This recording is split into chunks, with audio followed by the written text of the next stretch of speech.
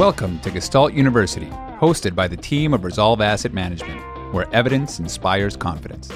This podcast will dig deep to uncover investment truths and life hacks you won't find in the mainstream media, covering topics that appeal to left-brain robots, right-brain poets, and everyone in between, all with the goal of helping you reach excellence. Welcome to the journey. Mike Philbrick, Adam Butler, Rodrigo Gordillo, and Jason Russell are principals of Resolve Asset Management. Due to industry regulations, they will not discuss any of Resolve's funds on this podcast. All opinions expressed by the principals are solely their own opinion and do not express the opinion of Resolve Asset Management. This podcast is for information purposes only and should not be relied upon as a basis for investment decisions. For more information, visit investresolve.com. ¿Me puedes confirmar? Ignacio, no se te ha oído lo último que has dicho. Lo de la luz en el micro, en mi caso, en mi micro no es, ¿eh? Solo tiene una luz roja. Vale, pues entonces nada. Es que el mío... Bueno, creo que estamos en vivo, señores. Ay, bueno, perdona. Buenas tardes a todos. ¿Qué tal? Muchísimas gracias por conectaros y por estar aquí con nosotros compartiendo otro ratito sobre inversión. Tenemos a Rodrigo Gordillo de Resolve Asset Management. Rodrigo, ¿te importaría presentarte para que la gente que no te conozca sepa un poco quién eres y de dónde sales? Sí, soy presidente de Resolve Asset Management, SEZC Caimán. Me acabo de transferir mi licencia a las Islas Caimanes, donde estoy ahora.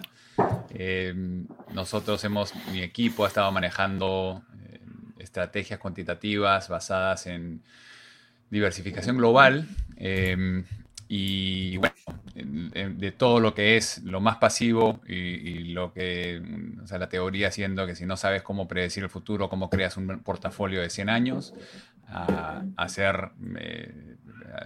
crear estrategias tácticas alrededor del long only y finalmente crear alfa usando long shorts y todos los mercados mundiales que puedes, en los cuales se puedes meter en el mercado de futuros. Y al lado de lo que nosotros invertimos para otros inversores, también estamos escribiendo bastantes white papers, reportes, podcasts, etcétera, para tratar de educar al mundo en el tema cuantitativo.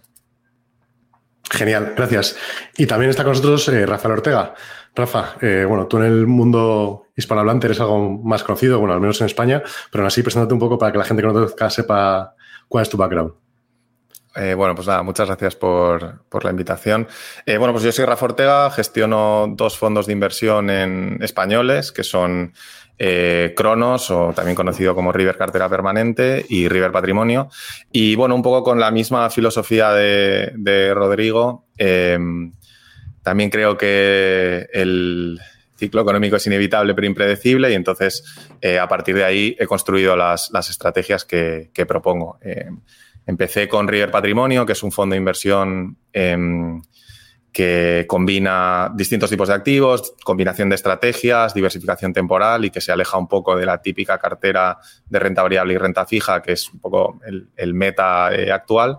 Y luego propuse llevar al mercado también la cartera permanente de Harry Brown, que al final es un poco, podríamos decir que es casi la base filosófica de todo esto. Y todas las estrategias que he diseñado yo sí que son long only y están adaptadas al mercado europeo y a la normativa UCITS, porque la verdad es que hacer cualquier otra cosa aquí ahora mismo es un poco complicado de hacer o de marketear también.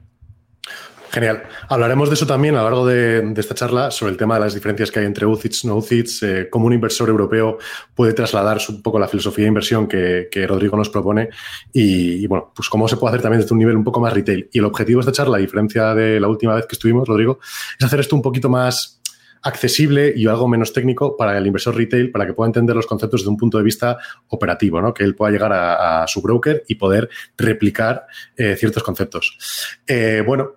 Vamos a empezar por una dinámica muy sencilla o por una pregunta muy sencilla que consiste en por qué es más importante la asignación de activos en vez de la selección de activos dentro de ese grupo, ¿no?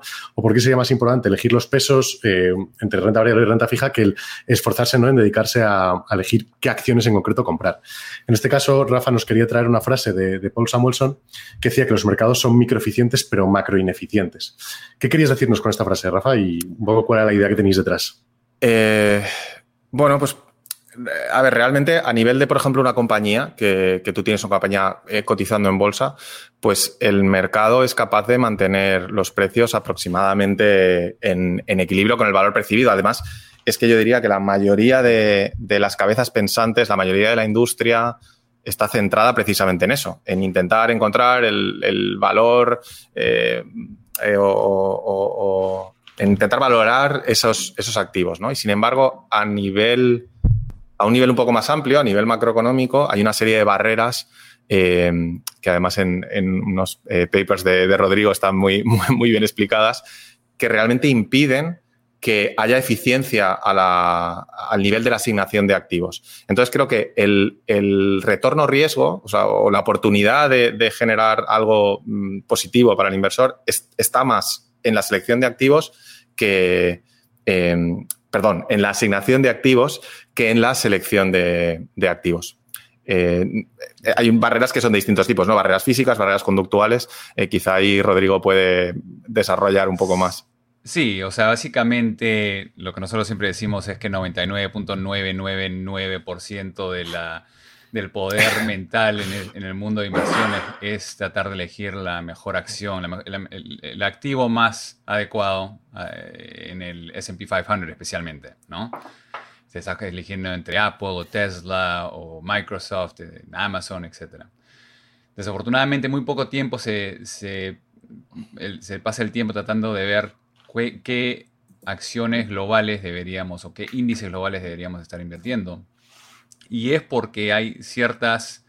O sea, número uno, el cuento de las acciones individuales son más divertidos. O sea, al final es mucho más divertido hablar de Tesla que hablar entre renta fija y acciones. Y el otro lado es que, y por eso mismo, porque no es sexy, porque se parece relativamente simple, muy poca gente habla del tema. Entonces hay más oportunidades para poder crear algún tipo de valor.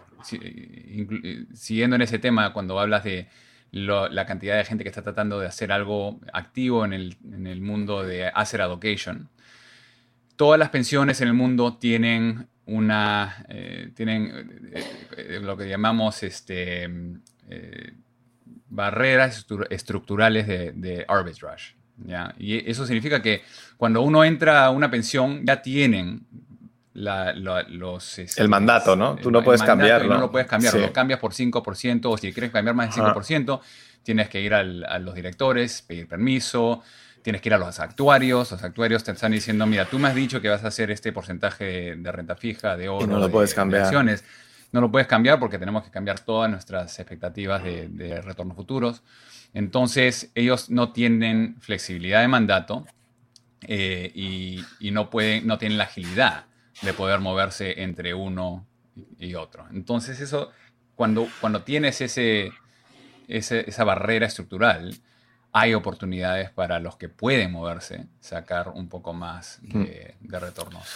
Yo creo que además eso es uno de los motivos, y luego además, es que además frecuente, el otro día estaba leyendo, que lo tengo por aquí, Los señores de las finanzas, ¿no? O libros de los años, final del siglo pasado, luego libros de los años 40, años 50, libros de inversión de los años 70, y lo que ves es que en cada momento del tiempo, el mantra sobre cuál era la manera correcta de invertir, o sea, lo que todo el mundo sabía, era diferente.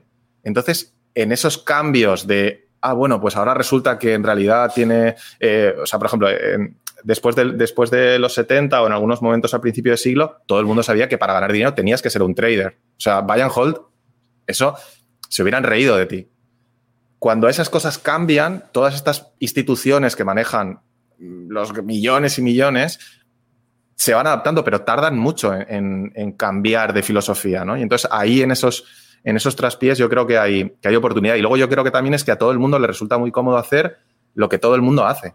Uh-huh. Que es uno de los motivos por los que si tú vas a tu banquero privado, te va a recomendar la cartera más o menos diversificada de renta variable y renta fija marca registrada, que digo yo siempre, que es... Todo el mundo hace más o menos lo mismo, porque cuando ganan, hemos ganado, y cuando el mercado pierde, como todo el mundo hace más o menos lo mismo, pues bueno, es que el mercado no ha ido bien, entonces, claro, pues más o menos... Todos estamos en la misma. O sea, estamos todos en la misma. Entonces, yo creo que también, sí, yo creo que desde el mundo institucional también hay pocos incentivos para hacer algo diferente a lo que la mayoría de la gente está haciendo. Y lo tienes bastante claro, por ejemplo, en los robo-advisors, ¿no? Al final, en Estados Unidos ahora ya hay robo-advisors que te permiten que te acojas a un mandato de otra institución o que te permiten hacer alguna cosa. Ha salido alguno que hace risk parity, que ahora hablamos luego, lo hace un poco mal, pero algo hacen. Pero realmente la mayoría te ofrecen una cosa muy, muy parecida y el primer punto ha sido competir en precio, ¿no? Pero lo que te ofrecen es la misma estrategia siempre, ¿no? Entonces yo creo que eso es otro de los motivos, que es una cosa conductual, es difícil. O sea, todos los robos que yo he visto en cada país te ofrecen la misma estrategia con el mismo sobrepeso a tu mercado nacional. Eso es lo interesante. O sea, cuando salieron los robo-advisors en Estados Unidos, tenía 60% en acciones americanas. Cruzabas, o sea, estabas en Detroit, al norte de Estados Unidos, y te decían que el portafolio óptimo era 60-65% acciones americanas. Cruzabas el puente a Canadá y el robo de Canadá decía que el portafolio óptimo era 60-65% de acciones canadienses. No, o sea, ¿cuál es el método ahí? El método es que hay un bias, o sea, un sesgo, una preferencia a tenerlo local. Y lo mismo lo he visto en el Perú. Entonces, esa es otra barrera estructural en la cual uno puede ver que puede sacar ventaja, ¿no? Es curioso porque aquí en España me da la sensación de que esa parte, o sea, que una cartera debería, al menos en el mundo institucional, la cartera debería estar globalmente diversificada, se observa más, pero la realidad es que luego yo también he trabajado en gestión patrimonial y la mayoría de clientes que venían con carteras heredadas de acciones del IBEX 35, o sea, y un peso desproporcionado, ¿no? Y además hacerles entender o hacerle cambiar el chip a la gente de que eso realmente era mucho más arriesgado de lo que parecía y que, en fin, todos esos problemas que yo creo que la gente que seguramente está viendo esto hoy con nosotros o que pueda llegar a ver esto, es posible que esto lo tenga interiorizado, pero no, eso no es la mayoría, ¿no? Muchas veces cuando hablamos en Twitter con gente que le interesa lo mismo, no somos conscientes de la micro burbuja en la que estamos. O sea, que la mayoría de la gente, tú le preguntas a cualquiera en la calle bueno, primero tendría que invertir, ¿no? Y el que invierte habría que ver cómo invierte, ¿no? Saca la encuesta de cuánta gente que te cruzas por la calle tiene una cuenta de inversión en un broker que no sea de giro. O sea, te digo, en un Interactive, ¿no? O sea, todos tienen, o sea, nadie conoce realmente, o casi nadie sabe cómo empezar a invertir. Mañana dicen, no, hay una oportunidad del Banco Santander. Y no saben a dónde ir para comprar acciones del Banco Santander. Es alucinante, pero eso sigue ocurriendo. Perdóname, antes de que sigáis, yo quería hacer una pregunta un poco incómoda, ¿no? Porque habéis hablado de las barreras que hay o sea, las barreras que hay para aprovechar estas ventajas, ¿no? Estas barreras que impiden que ciertos fondos, ¿no?, puedan invertir de una forma u otra, que generan ineficiencias.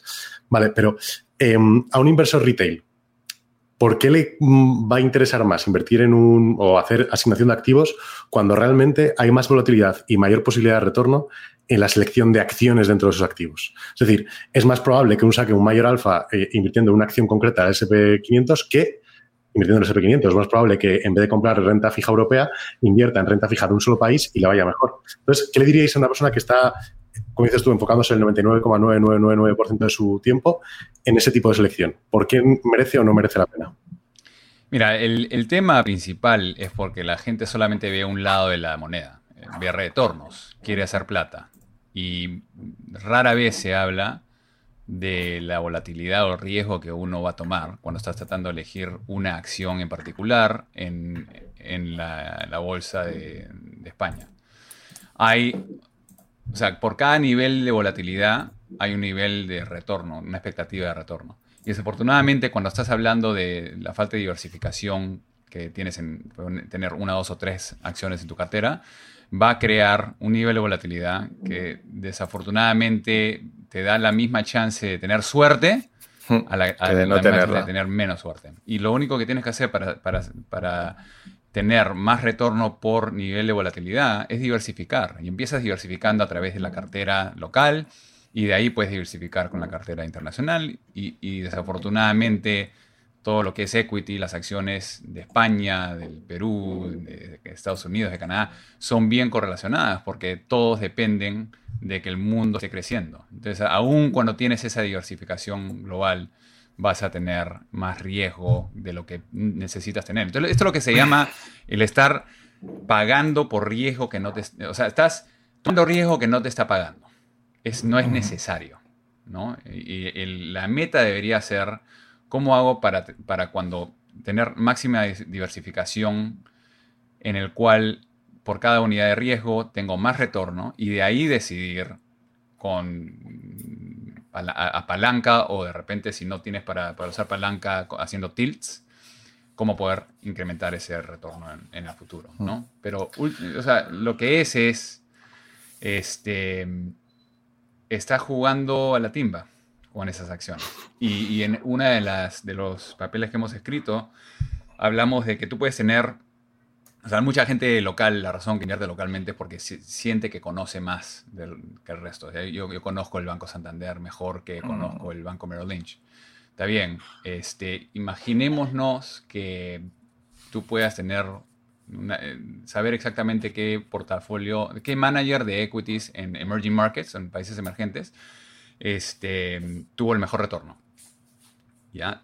En los últimos 20 años, en los últimos 15 años, el inversionista o el fondo mutuo de emerging markets, el mejor inversionista que ha elegido las mejores acciones, que ha sacado los mejores resultados, no le pudo ganar al peor fondo mutuo de acciones americanas.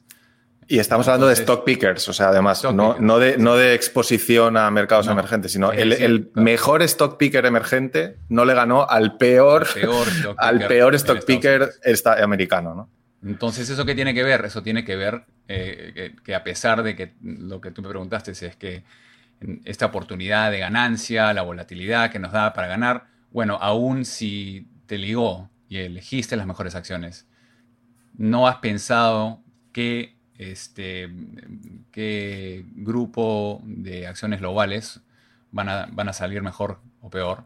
Entonces, la verdad es que el 95% de la batalla es elegir bien qué asset class quieres invertir. ¿Qué acción del mundo quieres invertir? Oro, no solamente acciones mundiales, sino también otras cosas como commodities y renta fija, ¿no?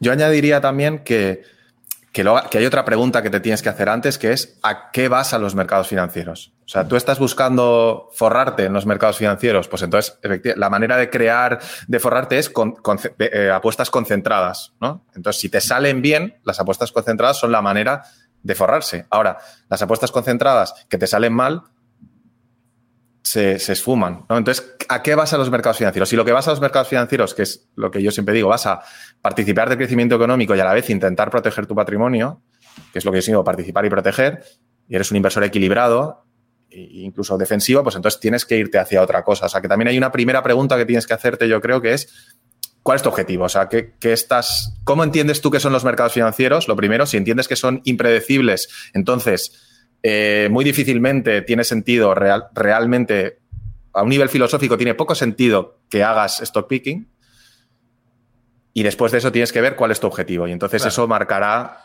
a dónde te acercas. La primera pregunta unas fases, es, ¿no? si vas a ser uno de esos que quiere concentrarse, tienes que preguntarte cuál es tu ventaja.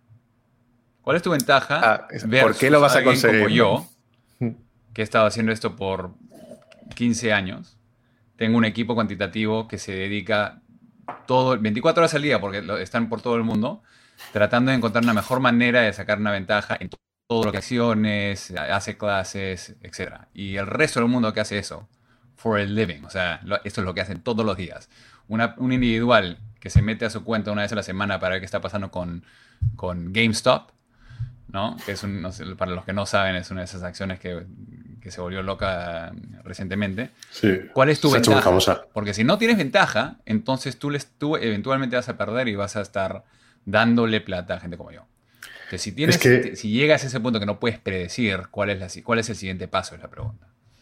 Es que esto justo me lo preguntaba hace una semana un amigo mío que había escuchado el podcast anterior y decía, me contradice un poco la idea de que primero hay que diversificar porque realmente no sabemos qué tipos de activos van a ser los que vayan a ser los mejores y bueno, hay que diversificar porque no sabemos qué día de la semana es el que mejor opera o qué tipo de media es el que mejor funciona, pero a la vez me estás diciendo que haga factor investing y que seleccione por características de acciones. Entonces, por un lado me está diciendo que diversifique y por otro me está diciendo que diversifique entre cosas que ya no diversifican porque están simplemente seleccionando. Entonces, lo que has dicho es claro, perdóname, Rafa, es que parte de una ventaja. Cuando tú no sabes, tienes que diversificar. Cuando ya tienes una ventaja es cuando ya puedes empezar a no diversificar, o sea, a discriminar, digamos. Rafa, perdona, te corto. No, sí, o sea que al final el siguiente paso es que decía Rodrigo, ¿no? ¿Cuál es tu fuente o sea, cuál es tu, ¿cómo lo has llamado? Tu edge, ¿no? Que no sé en castellano, tu fuente de ventaja, perdón. Pues bueno, lo que estamos diciendo aquí es que una potencial fuente de ventaja puede ser precisamente que la gente no tiene una buena asignación de activos porque no piensa en esto. Entonces, eso es una potencial fuente de ventaja, que es tener una cartera estructuralmente diversificada, ¿no? Y lo otro es que, ¿por qué tienes esa ventaja? Pues porque tú sí que entiendes o sí que sabes que la fuente o lo que explica la mayoría de los retornos de los distintos tipos de activos es la combinación de inflación y crecimiento. O sea, y que eso explica eso que nosotros llamamos diversificación estructural. Es lo que explica por qué hay activos que se ven favorecidos y por qué algunos subactivos o algunos estilos de inversión dentro de un activo también se comportan de una manera estructuralmente referenciada a cada uno de los escenarios económicos. O sea, que toda esa es la explicación. Entonces, sí, tú tienes que tener exposición, por un lado, a cada escenario económico y luego dentro de los activos que elijas, esos activos también habrá distintas maneras de exponerse más o menos. Y luego hay niveles, ¿no? No es lo mismo una recesión súper profunda que un periodo ligeramente recesionario. Para una súper recesión o tienes algo que va a corto o tienes algo de long volatility o tienes algo de... Bueno, creo que nos estamos poniendo otra vez un poco técnicos, ¿no? Pero o tienes algo de exposición a renta variable defensiva o tienes una estrategia trend. O sea, hay niveles que se van yendo a lo más extremo. Entonces, pues, también tienes que tener eso en cuenta, ¿no? Habría que ir un paso antes. Claro, ¿no? O sea, nosotros tenemos este espectro que hablamos, ¿no? Y hemos escrito, hemos hablado del tema. Tenemos que ser cómodos a ser incómodos. ¿Sabes? We gotta get comfortable with being uncomfortable. Y lo primero que es que mucha gente está cómodo, como hablamos anteriormente, a su propio país. Pero sabemos que hay riesgo en hacer eso. Y es más, en Canadá y en Estados Unidos, donde son la mayoría de mis clientes, en términos de evaluación, son los países más caros del mundo. Entonces, tienes que ser cómodo de o aceptar un retorno más bajo, con más volatilidad, o empezar diversificando globalmente. Y eso es difícil, porque estás diciendo, ya, ahora estoy yendo al resto del mundo, estoy invirtiendo en acciones que no conozco, en países que no conozco, estoy invirtiendo en oro y otros commodities, estoy invirtiendo en German bonds y UK gilts, o sea, esta renta fija internacional, pero te da una mayor chance de sobrevivir cualquier tipo de factor económico, ¿no? Si sea crecimiento o inflación. Entonces, de ahí tienes que decir, ok, ahora estoy mundial, tengo todo con estos exchange traded funds, que son índices básicamente. Ahora, ¿qué puedo hacer para estar un poquito más incómodo? Bueno, ya cuando tienes eso, ya estás cómodo con esa diversificación, ahí puedes decir, bueno, quiero hacer market cap siendo el S&P 500, que las compañías con más peso en el índice tiene más... O sea, lo que tiene más interés tiene más peso en el índice. O me voy a algo que ha sido escrito y ya el trabajo ha sido hecho para ti. El tratar de entender lo que es momentum, el tratar de entender lo que es value, el tratar de entender lo que es low volatility. Te pones a educarte un poquito más en eso y dices, ya de repente una porción de mi exposición al mercado americano va a ser con estos tilts.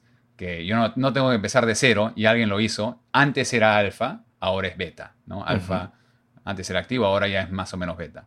Y me da una diversificación más allá de lo que puedo hacer con market cap. Y de ahí puedes ir hablando de tail protection y long short y toda esa vaina. Pero empieza diciendo, ¿es inteligente poner toda mi plata en el mercado español? Sí, yo por cerrar este tema quería compartiros una cosa. ¿Cómo hago para compartir pantalla? Lo tengo aquí.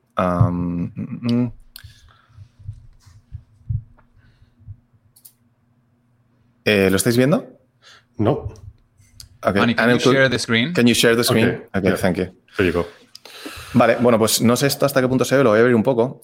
pero esto era un poco la visualización de lo que estábamos hablando, ¿no? Esto es la famosa diana de diversificación estructural de Resolve Asset Management que yo traduje al castellano, pero hace poco, un poco como en broma, le quité toda la parte de arriba y entonces veis como tenemos a la derecha crecimiento, a la izquierda recesión, abajo deflación, y eso nos da dos escenarios económicos, crecimiento deflacionario y recesión deflacionaria, y luego vemos cómo hay distintos tipos de activos y cómo se comportan en cada uno de los escenarios económicos. Una cosa que no hemos comentado, pero que me parece bastante clave, que he hablado hoy muchas veces con un inversor que me preguntaba, un poco preocupado por estos últimos meses y el comportamiento de distintos activos, es que estas relaciones no son inmediatas. O sea, esto no es automático. Tú no si miras segundos, minutos, días, meses, no lo vas a ver, pero si miras semestres, años, si te vas un poco más largo, esto empieza a ser bastante más evidente, ¿no? Entendemos además por qué ocurre en la teoría, luego lo observamos en la práctica, por eso confiamos en que pasaría, pero este es el mundo según la mayoría de inversores ahora mismo. Y esto es la diversificación que tienen. No tienen nada que no sea acciones, no sea bonos. He puesto inmobiliario y ya me parece un estirar, pero de lo que nosotros estamos hablando es de esto, que incluye, bueno, pues los escenarios inflacionarios, que claro, como desde los 70 no ocurren, a la gente se le han olvidado, pero son cosas que podrían pasar, distintos activos que podrían verse favorecidos en cada uno de los escenarios. Y esta es una versión un poquito más completa, que si alguien quiere hacer captura de pantalla, pues luego se la mira. Donde Lo pones luego en Twitter. Vale, bueno, pues luego lo comparto.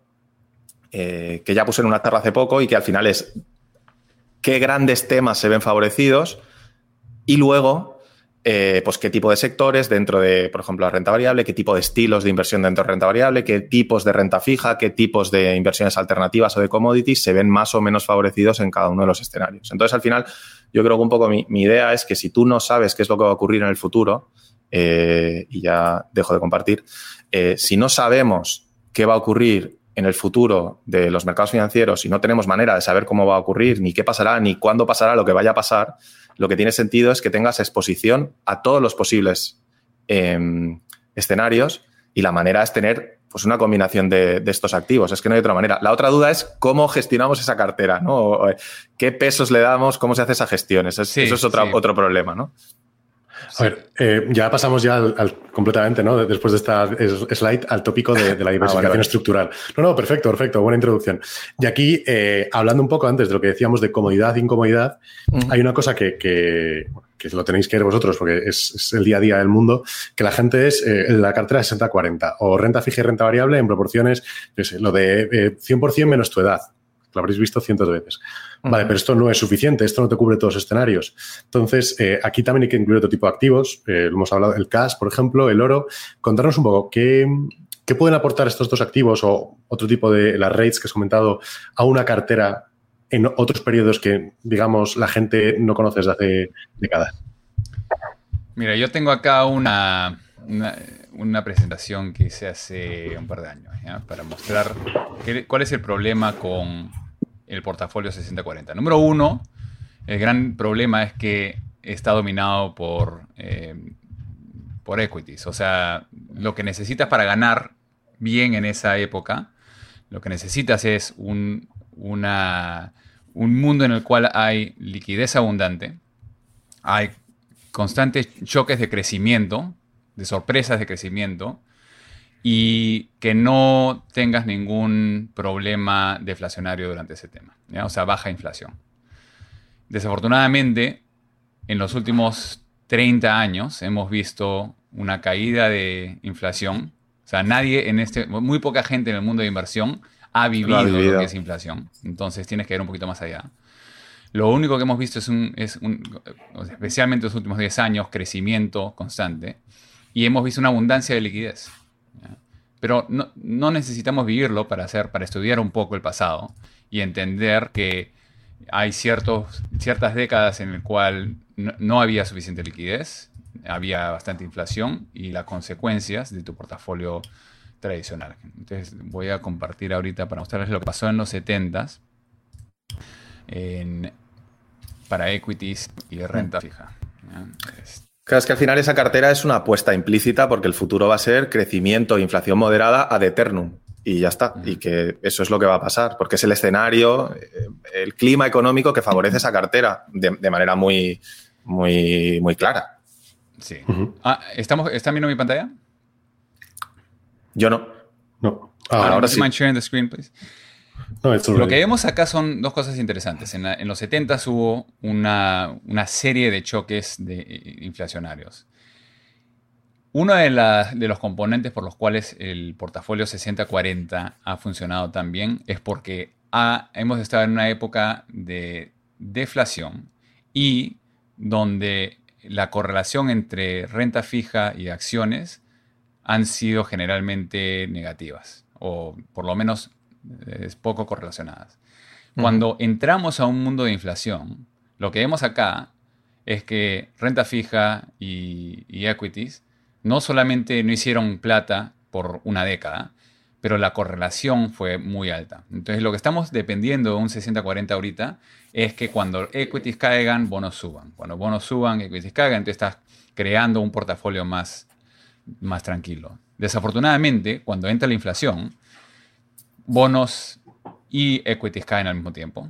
O sea, obvio aquí que tienen diferente volatilidad, pero la ruta que están tomando son básicamente iguales y no haces nada de plata. Entonces, ¿cómo diversificas tu portafolio? ¿Cómo creas algo para que en tu vida, si es que te pasa algo como inflación que pasó en los 70s, puedas sobrevivir y que te vaya bien?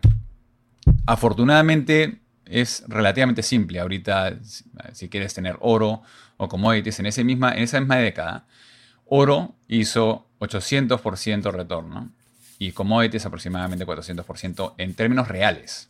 Entonces, una de las cosas que tenemos que contemplar es cuál es la capacidad de poder predecir si es que va a haber o no va a haber inflación. Y si no sabes, si no tienes una manera de saberlo, no puedes predecir mucho, no creo que mucha gente lo pueda hacer. Entonces, el primer paso es agregar este tipo de commodities y oro. Es el portfolio permanente. Creo que Rafa puede hablar un poco más o sea, el primer paso es el portfolio permanente. El portafolio permanente para poder introducir a gente a lo que es diversificación estructural. Sí, de hecho, bueno, o sea, la idea de la cartera permanente, que no creo que nadie de los que está aquí igual no la conozca, ¿no? Pero la idea de la cartera permanente es que, bueno, si hemos visto todas las combinaciones de inflación y crecimiento y hemos visto que hay distintos activos que funcionan mejor y peor en cada uno de los escenarios económicos, pues Harry Browne en final de los años 70 realmente lo que plantea es una manera muy simple de enfrentarse a este problema, que es decir, olvidámonos de las combinaciones, no vamos a los extremos. Cuando hay crecimiento económico, ¿qué funciona? Equities. Las acciones funcionan cuando hay crecimiento económico. ¿Sabemos por qué? Sí, lo entendemos, está claro, vale. Cuando hay deflación es automático. Los bonos, cuando hay deflación, automáticamente valen más. Entonces, ese activo, especialmente si te vas a los de un plazo largo y te vas a los de máxima calidad crediticia para estar bien seguro, esos son los bonos que mejor se van a comportar. Cuando hay inflación creciente, pero aquí estamos hablando de inflación, no de una inflación moderada, ¿no? Cuando se dispara la inflación, históricamente lo que mejor ha funcionado es el oro, que su driver principal son las expectativas de tipos de interés reales. Y cuando hay una recesión, Brown entendía recesión como falta de liquidez y entonces, bueno, si solo puedes ir a largo además, pues lo único que funciona en ese escenario es tener efectivo. Evidentemente, cuando tienes mucho efectivo, una parte importante de efectivo, lo que estás haciendo es, digamos que, absorber volatilidad de los otros activos, ¿no? Y bajar tu exposición a riesgo. Entonces, es una manera conservadora de hacer esta jugada. Y lo que hace Brown es decir, bueno, como yo no sé qué es lo que va a ocurrir, no sé estas combinaciones lo que va a pasar, pues le asigno a cada una probabilidad igual. Y lo que le asigno es una cantidad igual de capital. Porque luego hay otra manera de hacer esto que es asignando una manera igual de riesgo, ¿no? Que eso Rodrigo lo explicará mejor. Pero esa es un poco la idea. Y de hecho, la cartera permanente ha obtenido desde que se planteó, pero yo he hecho simulaciones, me voy a 1900, que está claro que hay que cogerlas un poco con pinzas porque no puedes coger eso un poco, esos datos no son tan fiables, ¿no? Pero sí que puedes simular y ver cómo efectivamente en prácticamente cualquier escenario la cartera se hubiera comportado bien o razonablemente bien, ¿no? O sea, se hubiera comportado desde luego mucho mejor que otras opciones que solo hubieran apostado por una parte de la tarta. Y luego hay otro tema interesante de los últimos 40 años que a veces a mí me dice la gente, bueno, pero eso quiere decir que estás obligado a ser conservador, no hay maneras de tener esto en cuenta y querer asumir algo más de riesgo. Pues a ver, sí que hay maneras y ahora comentaremos algunas, pero fíjate que una manera muy naif de hacer esto es lo que yo he llamado la cartera Pogel-Brown, que al final es 50% cartera permanente, 50% equities, ¿vale? Que en realidad es un 60-40 modificado, ¿no? Es un 60-40 en el que el 40% has diversificado tus diversificadores, ¿no? Simplemente, en vez de tener solo bonos, tienes efectivo, oro y bonos de largo plazo. Pues en los últimos 40 años, esa cartera lo hace mejor que el 60-40 normal. ¿Por qué lo hace mejor que el 60-40? Ligeramente mejor, ¿eh? O sea, es muy poco mejor. Pues porque en el único momento de los últimos 40 años en el que ha habido problemas, que ha sido la década de los 2000, pues tú tenías más herramientas que te protegieron, ¿no? en ese escenario. Y esto es una manera muy simple de hacerlo, ¿no? Buy and hold, no complicarse mucho, pero ya creo que es un primer paso. Es decir, vale, tú puedes tener esto en cuenta, puedes querer asumir más riesgos. El siguiente paso es cómo gestionamos estas carteras para asumir esos riesgos de una manera verdaderamente equilibrada, ¿no? Y ahí entra la combinación de estrategias y desde mi punto de vista necesariamente tienes que irte a algo dinámico. Aquí, si me dejáis, quería meter dos preguntas de la audiencia que nos han puesto, que están justo relacionadas con lo que acabáis de hablar los dos, de hecho. La primera sería de Andrés. Acabas de poner, Rodrigo, una imagen que correlacionaba el oro y las commodities, que habían hecho un 800% y no me sé la cifra, pero vamos, se veía. Y justo Andrés lo que preguntaba es, ¿por qué incluir, ¿no, tips y commodities en una cartera con diversificación estructural cuando realmente tiene un posible solapamiento con el oro en las épocas de inflación? Y la otra pregunta para ti, Rafa, sería ¿por qué las acciones, o si valen o no valen, para protegerse en un periodo inflacionario, puesto que al final, al comprar la producción, deberías comprar en misma medida la inflación? O sea, debería estar absolutamente ligado. A ver, repíteme la pregunta de nuevo. O sea, la pregunta es ¿por qué incluir tips si ya tienes oro? Eso es. ¿Por qué incluir tips u otras commodities cuando ya tienes oro si tienen una alta correlación en épocas de inflación? Porque estamos ya ahora llegando a otros niveles, ¿ya? Pero inflación no es solamente una cosa, ¿ya? Inflación puede ser de demanda o puede ser de falta de supply. Discúlpenme mi Spanglish. Entonces, dependiendo de cómo está, qué es lo que está pasando, va a afectar diferentes sectores. TIPS, por ejemplo, está alineado con el CPI, o sea, el Commodity Price Index. Y esa canasta afecta a ciertos commodities, ciertos gastos, que está bastante pesado a energía, por ejemplo, ¿eh? Y no es necesario que sea inflación de energía. Y muchas veces también tienes que tomar en cuenta que el gobierno tiene control de esa canasta y lo ha cambiado en el pasado. Entonces, es una buena manera de tener un hedge en contra de inflación de esa canasta. Pero ¿qué pasa si la inflación viene en diferentes cosas? O sea, oro no está ahí, por ejemplo, en esa canasta. ¿Qué pasa si es una demonetización de tu moneda o del reserve currency, de la moneda de reserva americana? En ese caso, oro va a reaccionar mejor que tips, ¿ya? Porque tips están en la moneda local. ¿Qué pasa si hay ciertas inflaciones dentro del complejo de commodities? Puedes encontrar 9 diferentes grupos de sectores que son afectados de diferente manera con diferentes inflaciones. Entonces, inflación, desafortunadamente, estamos hablando de inflación para tratar de introducir al mundo de que eso es algo que tenemos que tener al tanto, pero dentro de inflación hay diferentes tipos y tienes que diversificar tus diversificadores de inflación. Y otra cosa que están diciendo acá es si creemos que hay inflación y cómo deberíamos, qué porcentaje deberíamos incrementar o no. Yo creo, en este punto que estamos hablando de no tratar de predecir mucho, tenemos que tomar en cuenta de que ahorita todo el mundo piensa que va a haber inflación. Y entiendo el argumento. Pero el punto de este portafolio es que no sabemos. No sabemos si va a haber más deflación. Es más, estamos continuando viendo la deflación en el mercado.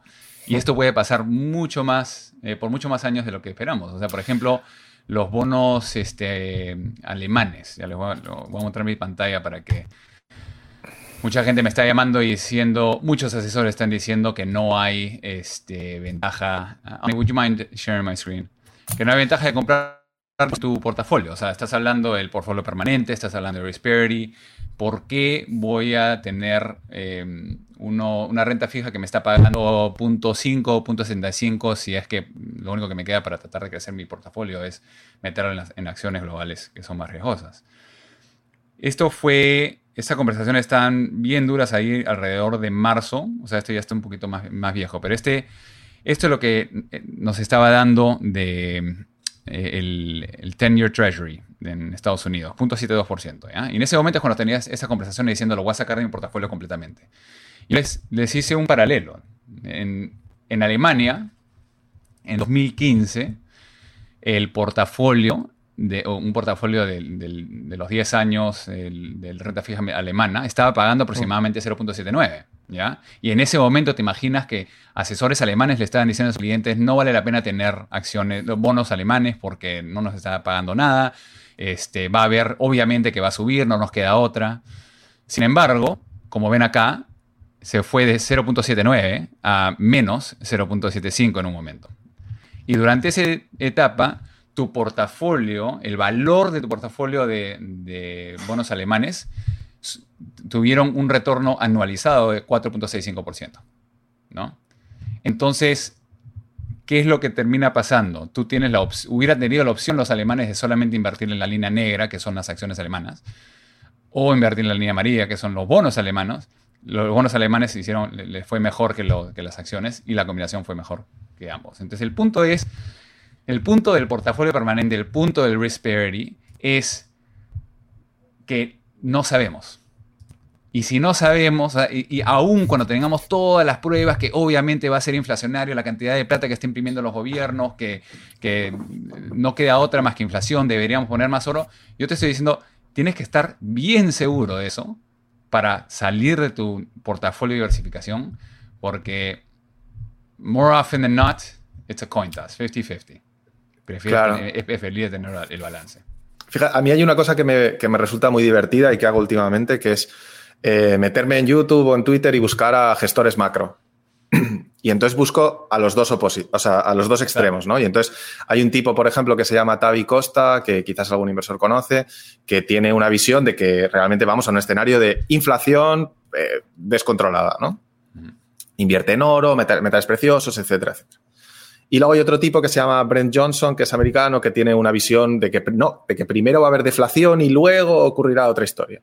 Entonces, los dos son, primero, brillantes, increíblemente formados, muy elocuentes a la hora de explicar su visión, y tú escuchas a cada uno de ellos y acabas que te lo crees. O sea, yo le escucho y digo, oh, es que todo lo que está diciendo este hombre tiene sentido. Pero es que luego escucho al otro y también digo, vaya, pues quizás esto también podría ocurrir. Y están diciendo lo contrario, ¿eh? Y luego lo que me gusta es mirar mi cartera y decir, a ver, ¿qué pasaría si tuviera un escenario superinflacionario? Bueno, pues sí que tengo cosas, porque, oye, tengo tips, tengo oro, tengo esto, tengo tal, tengo mobiliario. Bueno, pues, oye, más o menos esta parte tiraría, evidentemente esta otra parte sufriría, pero bueno, más o menos yo sobrevivo. Y luego me voy al otro escenario y digo, bueno, ¿y qué pasa si realmente esto no pasa y esto se alarga? O si hay una doble burbuja. O sea, me planteo qué pasaría con cada una de las posibilidades. Y si lo que acabas viendo en tu cartera es que, bueno, pues siempre tienes una parte que va a poder recoger ese posible escenario, pues tú sobrevivirás. Y al final es la idea de que es mejor estar razonablemente bien que específicamente mal. Y eso al nivel de activos. Luego podemos utilizar eso para cualquier otra parte del diseño de carteras. Pero bueno, sí. Había otra pregunta que ya se me ha olvidado, ¿eh? Bueno, pero ese es el tema con tratar de predecir. Ese es el tema, ¿no? Claro. Es bien difícil. Y la narrativa es lo que es lo más importante, ¿no? La gente le encanta tener una razón por la cual tienen algo en su portafolio. Y desafortunadamente, diversificación no te da una narrativa interesante. No tienes con qué hablar con tus amigos sobre el tema. ¿Qué estás haciendo? Un poquito de oro, un poquito de acciones, un poquito de bonos. ¿Pero por qué? Porque es razonable. Está qué aburrido. Me voy a hablar con otro tipo que está hablando de Bitcoin, ¿no? Las narrativas son fuertes. Y si te puedes sentar en la fiesta con tus amigos y contar esa narrativa del global macro que está diciendo que todo el mundo se va a caer a pedazos y va a haber deflación antes de inflación, sí, es más interesante de lo que estamos hablando, desafortunadamente. Uh-huh. La otra pregunta, Ignacio, se me ha olvidado, que había dos partes. Si valdría la renta variable como protección ante un periodo inflacionario, puesto que al final estás comprando en misma medida la capacidad de producción. Una pregunta de Manuel. Vale. Bueno, y me acabo de recordar de la otra parte que has dicho. Perdona, voy a contestar a otra cosa y luego contesto esta. Una cosa que han comentado, que creo que le ha preguntado Andrés, sobre el tema de tips, oro y demás. Creo que también hay que tener en cuenta luego cómo vas a gestionar la cartera. Entonces, yo lo que muchas veces digo, por ejemplo, comparando el oro y la plata, el oro, como tiene un componente monetario, principalmente monetario, y luego un componente industrial, es bastante diferente de la plata, que tiene principalmente un componente industrial y luego una parte monetaria. Y luego la mayoría de las commodities que realmente tienen como son de naturaleza deflacionaria. O sea, su precio va a tender siempre a menos. Entonces, cuando la gente está viendo el mundo desde una perspectiva de solo buy and hold, o sea, ya no, de que no vas a hacer ningún tipo de gestión táctica y que vas a dar una asignación fija, ahí es donde yo, por ejemplo, prefiero el oro que otra cosa, pero eso quizás es una selección personal. Ahora, en una parte táctica, en la que yo sé que de alguna manera sí que se van a mover esos porcentajes, ahí sí que creo que tiene más sentido incluir varios tipos de exposición al mismo escenario económico. Estoy oyendo un ruido un poco raro desde fondo. No sé si vosotros también. Estoy bajando mi escritorio, no se preocupen, todo está bien. Joder, qué nivel. Vale, y la otra pregunta ahora se me ha vuelto a olvidar, perdona. Te la voy a leer literal. Algo ¿vale? con tips, ¿no? No. A ver, de Manuel, ¿acciones para protegerse de la inflación? Sí. ¿Sí? Vale, bueno, a ver, históricamente no. La realidad es que históricamente no, porque volvemos a hablar de... Vale, pues porque volvemos a hablar de que la inflación es una cosa muy, muy, muy amplia, ¿no? Entonces, una inflación moderada sí que se daría el caso, creo que has explicado, ¿no? Que era como que, bueno, pues al final eso entra dentro de la producción de la empresa y entonces, pues más o menos, o sea, eso tiene sentido y de hecho se puede cumplir cuando la inflación es moderada. Cuando la inflación se dispara y además no la prevés, eso es disruptivo para todo, para las cadenas de producción, para el supply, para la logística, para todo. Entonces, en esos escenarios no es tan favorecedor para las empresas. Las empresas no pueden incorporarlo rápidamente. Y luego hay otro tema que es que es verdad que la inflación afecta a las empresas, pero lo que más afecta a las empresas es si tenemos crecimiento o no lo tenemos. O sea, eso es muchísimo más importante que la inflación. Entonces, al final, eso acaba dominando. Y si tú tienes una inflación moderada, pero tienes una recesión, pues da igual, porque no tienes quien te vaya a comprar, ¿no? No tienes clientes. Entonces, eso acaba afectando mucho más. Entonces, creo que además, no sé dónde lo he visto hace poco, pero creo que en Twitter se ha compartido una gráfica que venía a ver como los escenarios de inflación y crecimiento. Creo que ha sido Carlos de Icaria quien lo ha puesto. Una gráfica en la que se veía como efectivamente es que ni siquiera empíricamente observamos que eso haya sido así, aunque en algunos casos sí que pueda serlo.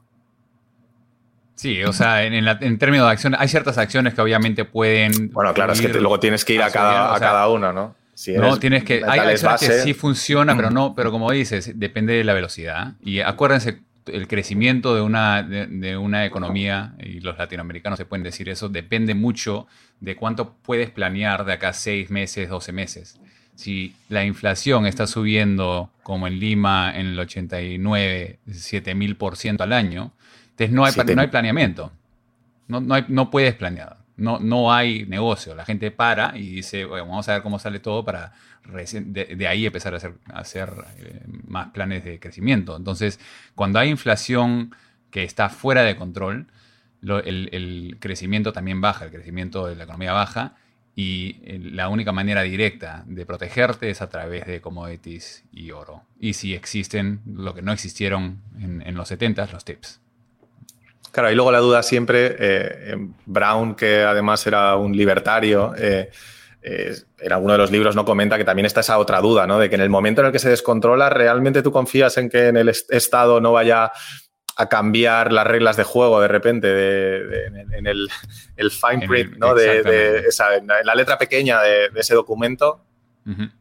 ¿No lo van a cambiar? Si se está viendo ahora con algunos ETFs que de repente, pues vamos a cambiar ahora la normativa, de repente un viernes por la tarde cambiamos el prospecto, ¿no? Pues habría que ver qué pasa. No están testados ¿no? Realmente han llegado a estar a existir los tips en un escenario de hiperinflación? Realmente no, porque se crearon después. No están los testados. tips fueron creados en 1997 por el gobierno americano,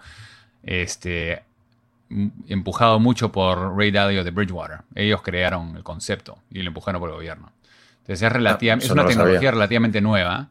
Vimos inflación del 99 al 2007, en el cual, o sea, sí había inflación, pero inflación con crecimiento. Con crecimiento. Cuando hay crecimiento, o sea, no era inflación. En los 70s, el poder de compra del dólar americano cayó 50% en 6 años. ¿Ya? En contraste con el tipo de inflación que hubo en los 2000, que era más industrial, era demanda de productos, era crecimiento y era gradual. Y de hecho que los mejores retornos que pudiste adquirir ahí era comprarte oro, commodities y acciones mundiales que están basadas en commodities, ¿no? Claro, o sea, emergentes, etcétera, ¿no? Claro, yo hice un risk parity, una prueba hasta 1925, y en vez de usar oro, porque oro estaba al par con el dólar americano, agarré las mineras de oro durante esa época. Y efectivamente funcionaron. O sea, lo único que hizo plata durante la depresión fue los bonos y oro, y los gold miners. Y en épocas de inflación también, los gold miners, ¿no? Entonces, de hecho que hay algo ahí para continuar protegiendo contra inflación. Genial, pues si os parece vamos al siguiente bloque, que bueno, es relativamente similar, ¿no? Pero queríamos hablar del tema de la secuencia de los retornos y la importancia que tiene diversificar precisamente por esto, ¿no? Porque a veces decimos, no, es que hay que diversificar entre factores, entre asset allocation, entre puntos de entrada, incluso entre factores, entre las formas en las que los mides. Pero es que todo esto viene de que la secuencia de retornos, si no está diversificada, te estás exponiendo a un riesgo que quizás ya no te vas a recuperar. Y de hecho, Rafa lo estuvo comentando en su momento, aquella presentación que tú tenías, o bueno, podcast, Rodrigo, que hablabas de una época de 30 años, las cuales esa época habría sido de un 8 y pico de crecimiento, y sin embargo había sido 0% al principio, 16% de media al final. Y como dos personas que se retiran en la misma época viven dos escenarios completamente distintos y bueno, pues uno es terrible y el otro es maravilloso. La secuencia de retorno es lo más importante, y eso es pura suerte, especialmente cuando estás dependiendo de un tipo de inversión en equities. Entonces, creo que fue el 81 al 97, algo por el estilo, el retorno promedio fue 8%, pero en los primeros 16 años fue 0 y los últimos 16 años fue 16%.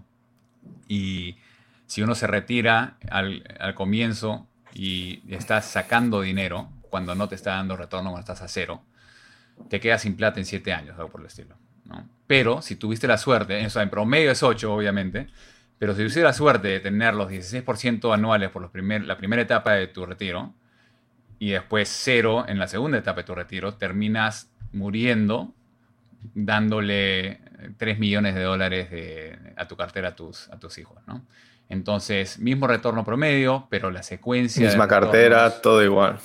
¿No? Entonces, ese es lo que mucha gente no entiende. Cuando hablamos de equities, tenemos ahorita con el mundo que tiene pocos retornos, necesitamos tener un 4% anual para poder tener un buen retiro, etcétera, etcétera.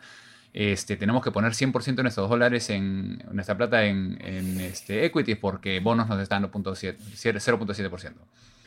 Desafortunadamente, esa esperanza de tener un retorno positivo a veces no pasa por décadas.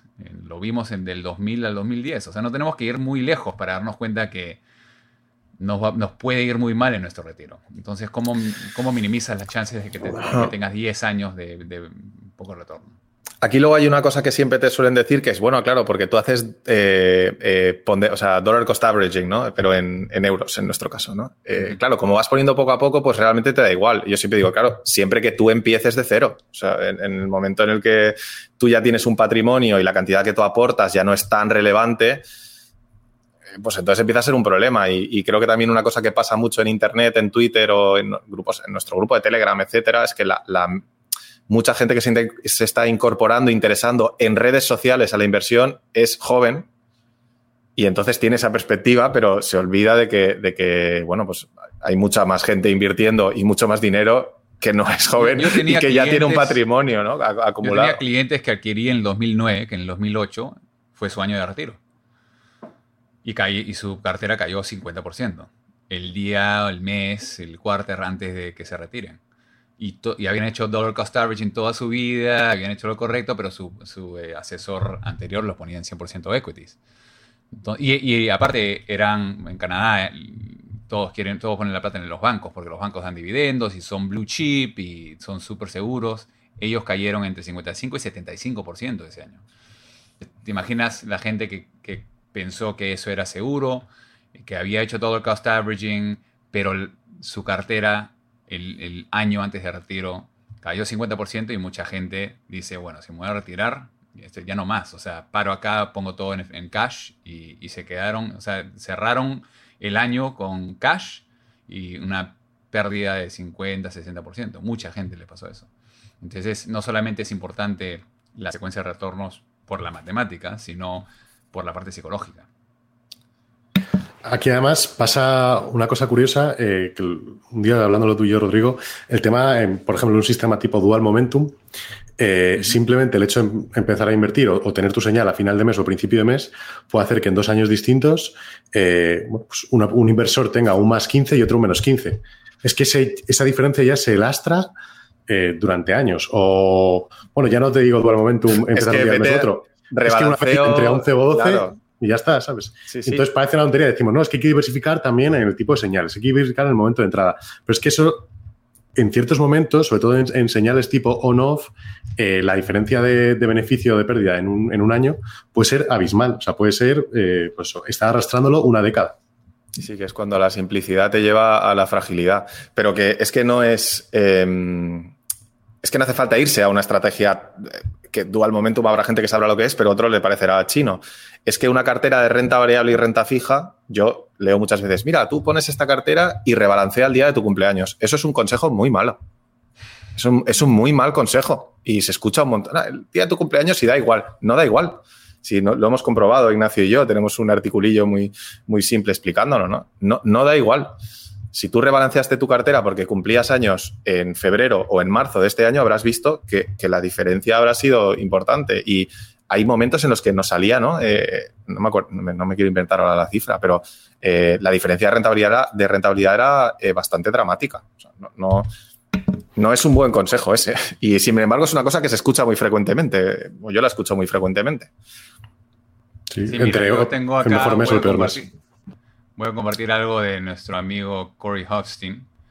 Entre nosotros sacamos un índice que trata de minimizar la cantidad de decisiones que tienes que tomar explícitas, ¿no? Y parte de la presentación es esto. Entonces, ¿qué tipo de retornos esperas cada año? O sea, estamos en los años 2009 al 2018.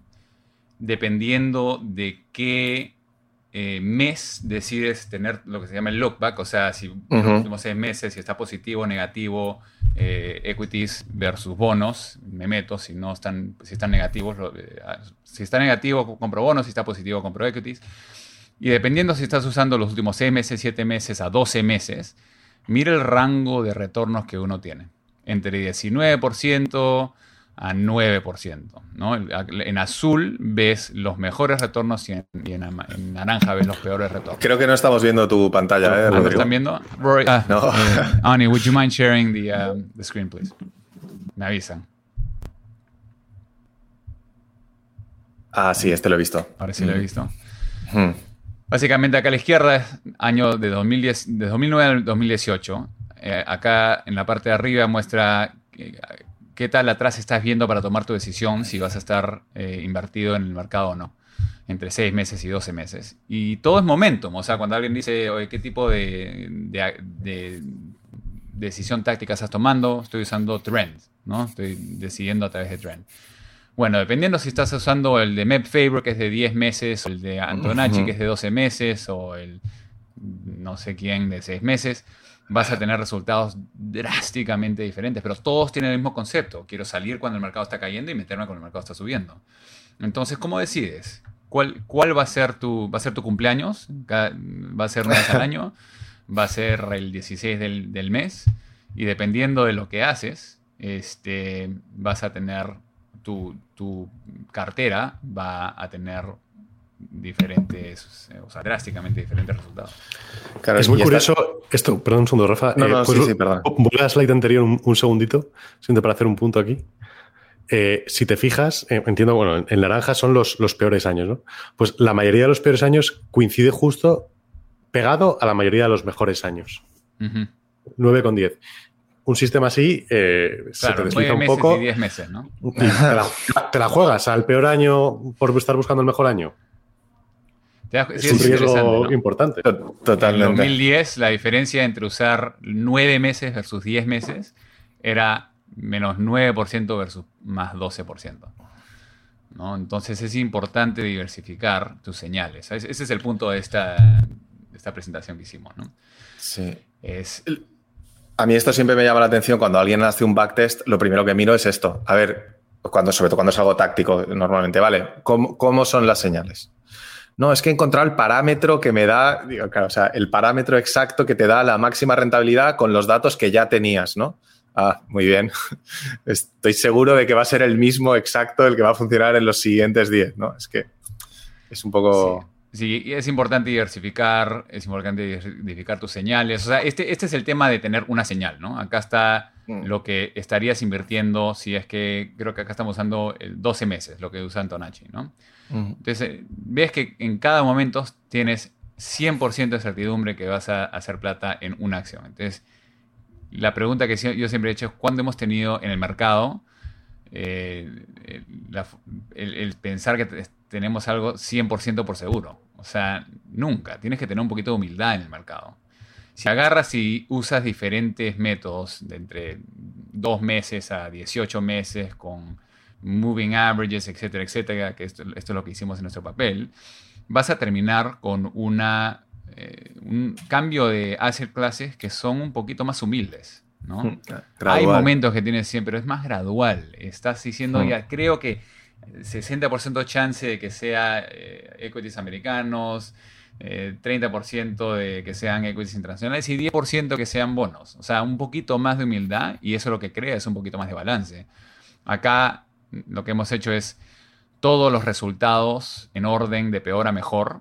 Esto se llama un chart de piano. Y lo que termina pasando cuando usas todas las señales es que la línea amarilla demuestra que tienes un Sharpe ratio, que es retorno por unidad de volatilidad, de los más altos, sin tener que tratar de adivinar en adelante cuál de los parámetros van a ser los ideales, ¿no? Una pregunta, Rodrigo, en esta slide, que esto es algo que me preguntan a mí bastante.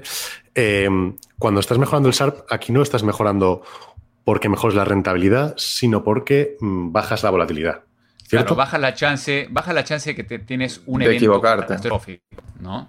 Acá es las peores 5 caídas de un portafolio.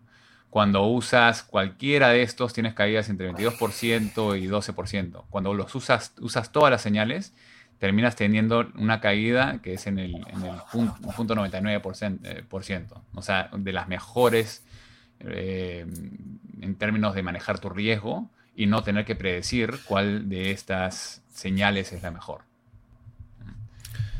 Es que yo creo que un problema conceptual que tiene esta idea de diversificación temporal, o no sé cómo llamarlo, la verdad, pero lo que llama la suerte con el timing de cuando tomas una decisión, que puede ser, otra vez, si nos volvemos a lo más fácil, el rebalanceo de una cartera buy and hold, porque buy and hold es buy, hold y rebalancear, no suele ser buy, hold y nos olvidamos, ¿no? Entonces, ese rebalanceo introduce un punto de suerte en el momento en el que haces el ajuste. Y yo creo que el problema que tiene para mucha gente entender esto es que es un tipo de riesgo que muchas veces no se ve. Entonces tú puedes estar gestionando ese riesgo y alguien que no lo gestiona, no se materializa el riesgo, entonces tú parece que estás haciendo una cosa que no sirve para nada. Es que estás añadiendo complejidad innecesaria. Claro. No estoy añadiendo complejidad innecesaria. Me estoy protegiendo de un riesgo que puede que no se haya materializado, pero que no aparezca no quiere decir que no exista, ¿no? Y sobre todo, hacer como que no existe no lo hace desaparecer. Eso sobre todo. Pero es que es difícil de entender. Esto es difícil de entender. Decisiones basado en lo que pasó versus lo que es lógico es un problema. O sea, en marzo, el look back de 10 meses te sacó finales de febrero. Y eso es, creo que lo de Meb Faber. O sea, todo el mundo que hizo lo de Meb Faber estaba feliz de la vida. Una persona que usó diferentes especificaciones. Yo tengo una persona que usaba algo diferente porque había encontrado que el usar 13 meses le funcionaba mejor, porque le funcionó mejor en el 2008. Y obviamente no salió a tiempo y cayó todo y después salió efectivo en el momento inadecuado. Después de ese evento cambió su sistema de 13 meses a 10 meses. O sea, claro, pero es que eso es a posteriori. Agarró ruido y lo tomó como señal. Entonces, hay mucho ruido en todo lo que es el mercado. De nuevo, tratando de simplificarlo. Empezamos con la idea de que no tenemos la capacidad de tomar estas decisiones y ese es un portafolio diversificado estructuralmente, sea el permanent portfolio, risk parity.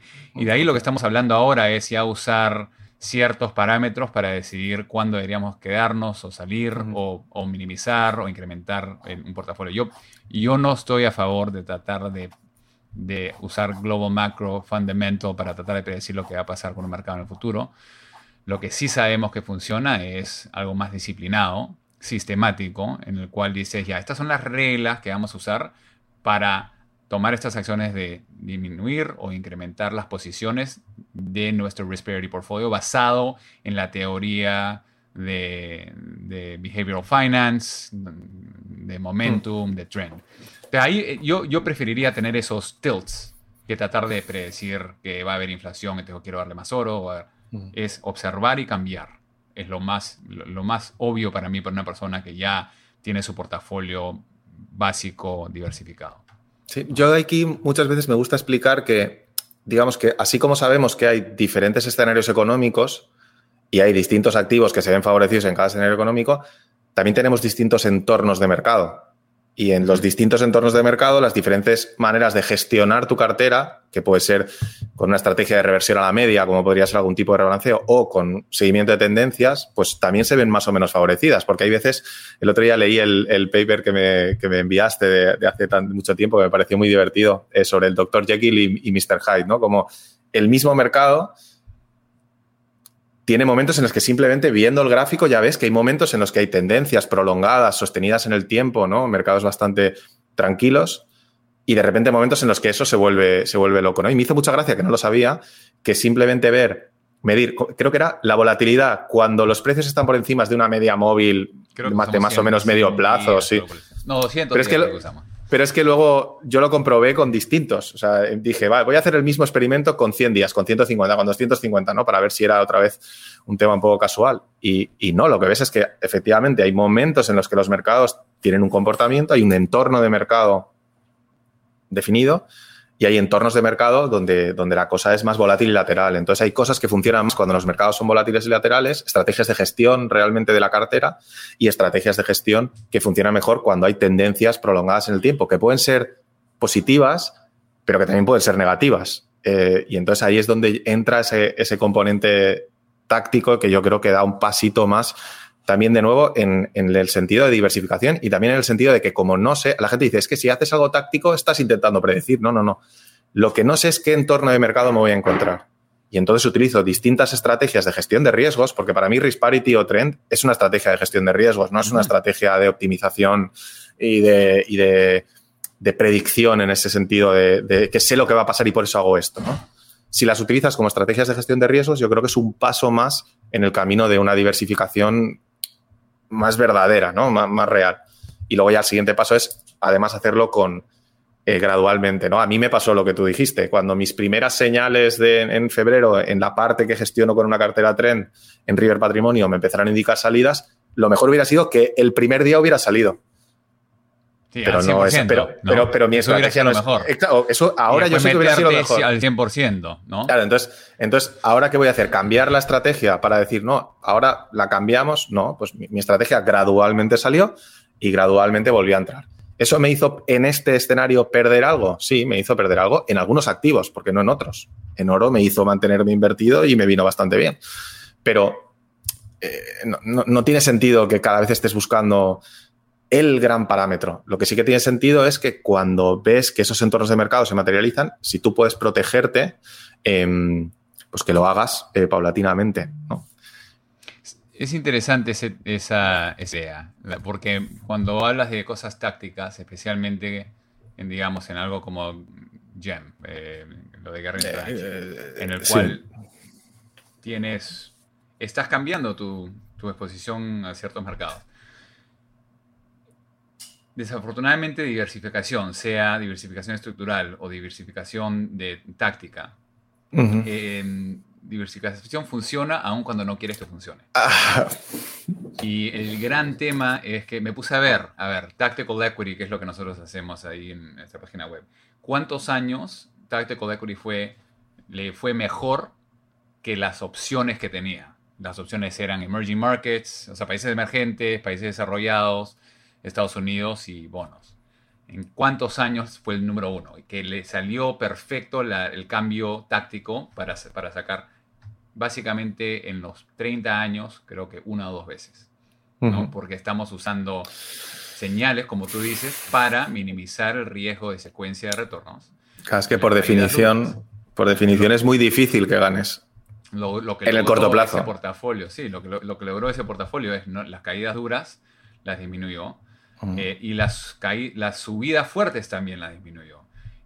Básicamente estaba en el medio cada año, o un poquito más arriba. Y año tras año tras año, lo que terminamos es con una secuencia de retorno más tranquila, sin la caída fuerte, y suficiente exposición táctica a equities cuando les iba bien, que fue mejor que tener un portafolio diversificado estructuralmente, ¿no? Pero en cualquier momento vas a querer matarte porque una parte de tu portafolio le está cayendo duro cuando podrías haber tenido 100% de tu portafolio en otro lado que le va bien. Ese es un problema psicológico, ¿no? Pero sí, me gusta ese framework en el cual el táctico es gestión del riesgo. Claro. Aquí quiero hacer, si me permite, Rafa, una pregunta. Ahora que habéis introducido el tema de los portfolios de Tactical Asset Allocation, una pregunta también nos han traído de Twitter, que es ¿qué opciones hay ahora que el mercado de bonos tiene pinta de que va a ser bajista y que desde luego no va, o parece que no va a rentar tanto como ha rentado en los últimos años el TLT, que ha sido espectacular, que casi parecía renta variable? ¿Qué opciones habría para una estrategia de ese estilo a complementar o a hacer de contraposición con la renta variable? O sea, ¿te refieres a...? El risk-off en un Tactical Asset Allocation, teniendo en cuenta que los bonos quizás ya no van a ser la mejor opción. Vale, ya te he entendido. Bueno, yo creo que hay dos partes. La primera creo que es que yo siempre que he visto una estrategia tipo o renta variable o renta fija de largo plazo, siempre me ha llamado un poco la atención porque decía, a ver, es que el risk of asset se ha comportado mejor que el risk on asset. O sea, de hecho hay una anécdota muy divertida, que es que la famosa apuesta de Warren Buffett con los hedge funds, Warren Buffett, bueno, para los que no lo sepan, Warren Buffett apuesta con un hedge fund que el S&P 500, una estrategia pasiva, un índice, va a batir a otro inversor, que no recuerdo quién era, que selecciona una serie de hedge funds. Fund of funds, de hedge funds. O sea, un fondo de fondos de distintos hedge funds, ¿no? Yeah. Y al final gana Warren Buffett y tal, ¿no? Y lo que habían hecho es apostar una cantidad de dinero cada uno y luego pues ganó Buffett y lo dieron a una ONG. Pero lo que nunca cuentan, que no sé a quién se lo he oído esto, pero luego lo comprobé y me pareció muy divertido, es que quien realmente ganó fue que el dinero que decidieron apostar, uno apostó $1 millón y el otro, creo que es así, o no sé qué cantidad era, lo pusieron en bonds, o sea, lo pusieron en TLT. Y el TLT ganó al S&P 500 y al fondo de fondos. O sea, que al final el verdadero ganador no fue Warren Buffett. El verdadero ganador fue la apuesta de risk-off. Entonces, a donde voy con esto es que yo siempre que veía esas estrategias decía, hombre, me parece un poco tramposillo irte a ese activo, no lo considero un activo tan risk-off. Tendría sentido, por ejemplo, que cogieras pues bonos con un vencimiento un poquito más corto. Eso lo veo más de menor riesgo y además se comportarían mejor en un entorno complicado, o sea, les afectan menos, por ejemplo, los cambios en los tipos, ¿no? Entonces, eso sería una primera parte. Y luego la segunda parte de la respuesta sería que, ya que te pones a hacer algo táctico, bueno, pues puedes ser táctico en la parte de... Estoy pensando táctico pensando en la típica estrategia que estarán pensando para este caso, ¿no? Que sería algo tipo de momentum o algún tipo de estrategia así, ¿no? De absolute strength me imagino que va por ahí el tiro. ya que eres táctico en la parte de risk on, puedes ser táctico también en la parte de risk off. Hay otros activos que puedes escoger tácticamente para protegerte. No solo tienen que ser bonos. Es que volvemos a lo mismo. Si partes otra vez de que hay un mundo más allá de acciones y bonos, pues entonces podrías hacer 2 cestas risk on, risk off, gestionarlas tácticamente y entonces ver qué pasa. Y luego la otra opción es simplemente tenerlo las dos en la cartera y gestionar el peso en el que estás en uno o en otro. No tienes por qué estar siempre 100% una cosa o 100% la otra. Y ahí de nuevo entra, pues eso, podrías hacer risk parity, podrías hacer algún tipo de bueno, no sé, se me ocurren así a bote pronto, estoy diciendo tonterías, pero que puedes hacer muchas cosas, pero que no tienes por qué hacer solo acciones y bonos. Puedes incorporar oro, por ejemplo, otra cosa. En términos de trend y momentum, o sea, no ha pasado. No es necesario. Esa es la diferencia entre hacer un backtest y ver lo que pasó y solamente crear una estrategia en la cual lidia con ese pasado de los últimos 30, 40 años versus tratar de usar tu imaginación y decir, ¿qué pasa si es que bonos son peores que cash? ¿No? Entonces puedes hacer con el mismo tema de GEM. O sea, si equities caen bajo los últimos 12 meses, compra bonos. Solo si bonos también están en una tendencia positiva. Si no están en una tendencia positiva, entonces cash. El otro tema es, ya yendo más allá de equities y bonos, como les mostré en los 70s, las razones por las cuales renta fija y equities caen al mismo tiempo, muchas veces tienen que ver con inflación. Muchas veces la correlación viene a través de la inflación. Y lo que funciona muy bien en tu portafolio táctico es usar oro, donde les va mucho mejor que oro o commodities o lo que puedas hacer, ¿no? Entonces, no solamente tienes que risk off en un mundo inflacionario, muchas veces tampoco es efectivo, ¿no? Lo tienes en cash y tu portafolio nominal en tu cuenta de ahorros está tranquila, pero tu capacidad de comprar productos internacionales está siendo cortado por la mitad. Entonces, tenemos esa idea de que cash es cero riesgo, como peruano que tuvo que largarse Lima e irse a Toronto por hiperinflación y perdió todo, por eso nuestra familia perdió todo por esta inflación.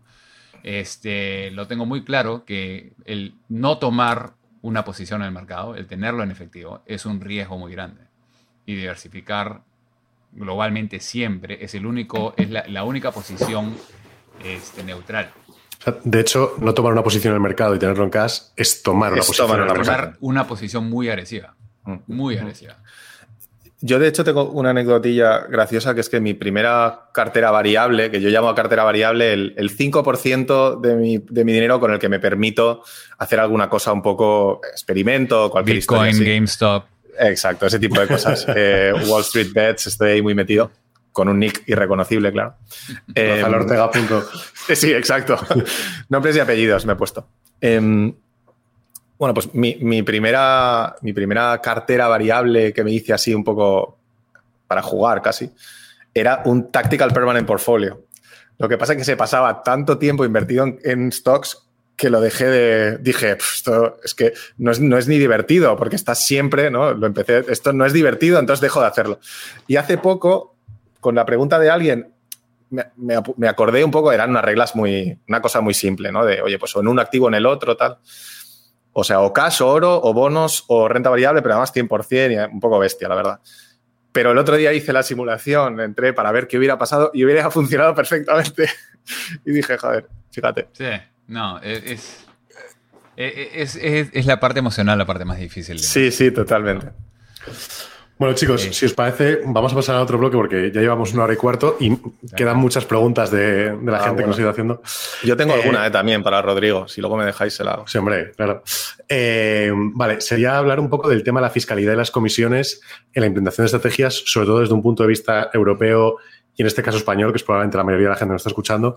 Y aquí traigo una pregunta de Hugo que habla sobre la pregunta es para ti, Rafa, de hecho, Rodrigo, pero vamos. ¿Qué estrategias o herramientas de las que utiliza Rodrigo implementarías en River en caso de que no existieran trabas regulatorias o, por ejemplo, no tuvieras las comisiones que tenemos aquí, la fiscalidad fuera similar a la que hay en Estados Unidos, sino la que tenemos aquí y actualmente, que los fondos están mucho mejor tratados, etcétera? No sé si hay alguna cosa, me imagino que un rebalance más frecuente o algo así, que querrías incluir en los fondos. realmente o sea, es decir, las condiciones que yo tengo dentro de los fondos de inversión son bastante buenas. O sea, te permiten hacer rebalanceos frecuentes y creo que el otro día comentando en Twitter, creo que con Omar, que es un miembro del grupo muy, muy activo también y que creo que le contestabas tú, Rodrigo. Claro, él hablaba de que un retail cuando hace una operación, esa idea de que rebalanceos frecuentes, más pequeños, es mejor realmente en esa idea, es mejor y no aumenta la rotación. Pero claro, si te cobran por cada operación que haces y estás moviendo, ese es el problema, no lo puedes hacer. La verdad es que no lo puedes hacer. En un fondo de inversión, en el momento en el que ya tienes un patrimonio amplio, en el que el coste de la operación ya es bastante ridículo casi, pues sí que te lo puedes permitir. Entonces, en ese sentido, yo creo que desde el fondo de inversión no estoy limitado. Lo que sí que te limita bastante en la normativa UCITS. A ver, también es verdad que es porque los fondos son UCITS. ¿Por qué son UCITS? Porque los fondos UCITS son los que el cliente retail, la mayoría de las personas pueden comprar. Si tú te haces un fondo de inversión libre, como su propio nombre indica, puedes hacer un poco lo que quieras. Lo que pasa es que comercializarlo es muchísimo más difícil y sobre todo si empiezas como yo hace 2 años con 3 seguidores en Twitter, que eran mi madre, mi hermano y un amigo, ¿no? O sea, si no te conoce nadie, es imposible que saques ese vehículo y que seas capaz de comercializarlo. Dicho eso, yo creo que al final solo cambiaría la última parte, o sea, la parte de cuáles son los legos que acabas utilizando para componer la cartera. Pero la respuesta creo que la tienes un poco en la academia, ¿no? Si te vas al mundo académico, por ejemplo, cuando hablamos de momentum, yo, por ejemplo, puedo utilizar un ETF que utiliza momentum, pero no puedo hacer long short momentum, ni long momentum y le quito el mercado. O sea, no puedo tener exposición solo al factor, ¿no? No sé si me estoy explicando, Rodrigo, pero... No, sí. O sea, tienes que no te deja claro, yo no puedo hacer... Hay algunas cosas que seguramente el último paso, o sea, los building blocks, ¿no? O sea, los ladrillos de finales, o sea, la visión del mercado sería la misma, la filosofía sería la misma, mi manera de implementarlo sería la misma. Seguramente si yo tuviera la capacidad de escoger mejores piezas con las que hacer eso, pues lo haría de otra manera. Y algunas de esas ideas que simplemente son las que están en el mundo académico, pues cuando tienes los recursos para poder implementarlo lo puedes hacer, pero yo no tengo esos recursos. Yo al final tengo los recursos de un selector de activos, ¿no? No tengo la capacidad de crear mi propia exposición, ¿no? Yo creo que vosotros sí que tenéis esa capacidad que construís vosotros, vuestras únicas gracias a Dios, herramientas. Tengo toda la libertad de hacer lo que quiero para mi portafolio, mi familia. Y lo que termina siendo es 1/3 de mi portfolio es risk parity, pero usando futuros, porque tenemos 70 y pico diferentes mercados mundiales. Mercados a los que exponerte. Puedo exponerme. Entonces, eso me da un nivel de diversificación que hemos escrito en nuestro papel, que es aproximadamente 13 diferentes apuestas ortogonales. Claro, pero literalmente diferentes. Ese es el problema, yo creo, en el que yo tengo limitación. Y cuando tienes pero bueno, es un mundo ya más complicado, es futuro. Entonces tengo 1/3 de mi portafolio, 100% de mi portafolio en risk parity. Y después uso palanca para 200% más, usando long y short. No solamente trend, no solamente momentum, sino también mean reversion, seasonality, ¿cómo se dice seasonality en castellano? Estacionalidad.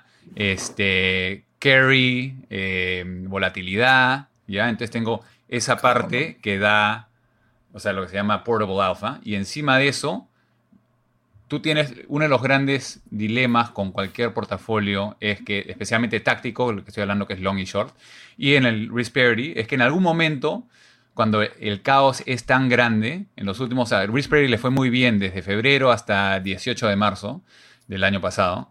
El 19 al 22 fue cuando había tanta demanda para efectivo. Nadie quería jugar el juego y había demasiada crash de liquidez, tratando de vender, ¿no? que hasta oro y bonos soberanos le fue mal, ¿no? Y ese es un momento de falta de liquidez. Y la única cosa que te puede proteger ahí es tener una exposición a volatilidad. Y hay instrumentos en el mercado de futuros que son el VIX, que básicamente te da exposición de cuánto subió la volatilidad del mercado. Entonces, esa es la tercera parte que tengo en mi portafolio. Y la última parte es la parte oportunística. Cosas, por ejemplo, como la volatilidad del mercado estuvo lo más bajo que habíamos visto básicamente en la historia en febrero del año pasado. Puedes comprarte opciones muy baratas que si no pierdes, si no pasó nada, no pierdes mucho. Pero si ganas, ganas bastante. Ahorita estamos viendo lo mismo, la volatilidad de renta fija corporativa. El HIG está lo más bajo que le hemos visto en décadas. Y entonces te cuesta nada comprarte opciones para eso. Desde ahí puedes poner una apuesta chiquitita en la cual si no termina pasando 12 meses y no pasa nada, no pierdes mucho, pero si sale, sale. Entonces esos 4 componentes es lo que yo he logrado hacer para mi portafolio y para mis clientes y nuestro Exchange Traded Fund en Canadá, nuestro fondo mutuo en Estados Unidos y nuestros hedge funds, ¿no? Pero para una persona privada, tienes razón, o sea, el tratar de hacer ensembles, o sea, de varias diferentes maneras de entrar y salir. Si te están cobrando $8 cada vez que entras y $8 cada vez que sales, no vas a poder hacerlo. Pero me pregunto, hablamos de esto, en Interactive Brokers en España te cobran por compra y venta o te cobran por la cantidad de acciones que estás comprando y vendiendo. O sea, ¿es comisión por acción o es comisión por actividad? Es porcentaje, si no me equivoco, pero hay un mínimo.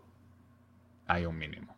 Ahí supongo que dependerá un poco del... Claro, es que vuelve a lo mismo, depende de tu volumen, claro, depende de tu volumen. Del broker. Bueno, por eso existimos, pues. O sea, desafortunadamente, si quieres tener un poquito menos riesgo de timing en tu propio portafolio, tienes que conseguir buenos fondos que estén haciendo lo que tus valores, en los cuales tus valores se alinean a eso. Y acá tenemos una audiencia que quizás son individuales que lo van a hacer por el resto de su vida y es lo que les gusta y les gusta aprender un poco más para hacerlo por su cuenta, chévere. Claro. Pero hay mucha gente acá que de repente dice, me alineo, me gustaría hacerlo, no puedo, entonces estoy dispuesto a pagar 1% al año para tener esa actividad, ¿no? Y así se crea esa industria. Yo tenía una duda entonces que preguntarte, Rodrigo, porque la continuación de lo que yo iba a decir es que hay una cosa que yo siempre he pensado que faltaba en una... O sea, que por ejemplo, digamos que en esa parte de crash de liquidez, ¿no? Crash de liquidez. Hay un crash porque falta liquidez. Claro, eso es lo que Brown de alguna manera dice, bueno, como esto podría pasar, pues tengo efectivo, ¿no? Entonces, eso es lo que hace que la cartera sea conservadora. Al final eso baja tu exposición a riesgo y entonces pues bajas el retorno esperado de la cartera, ¿no? Pero cuando ya no tienes cash o ya no tienes tanto cash o solo lo tienes tácticamente, ¿no? Y cuando, pues por ejemplo, las tendencias no son prolongadas en el tiempo, no son una caída tipo, 2008 o una caída... Bueno, es algo más como lo que ha pasado este año, o sea, es un flash crash, ¿no? Hay una estrategia trend, no te cubre y entonces hay una última parte de la curva que eso es lo que no te protege, ¿no? Entonces ahí yo siempre le he dado una vuelta a eso. ¿De qué manera se podría incorporar? De nuevo, tienes el problema de que con una estrategia, o sea, bueno, que es o muy caro, porque siempre tienes que estar haciendo coberturas, eso es muy caro y al menos para hacerlo como una asignación de activos estática o algo parte constante de tu portfolio, lo veo complicado. Sé que Faber tiene su portfolio, su ETF Tail, ¿no? Que bueno, ha funcionado en este marzo, pero sabes que es una pérdida segura, entonces tampoco lo tengo claro.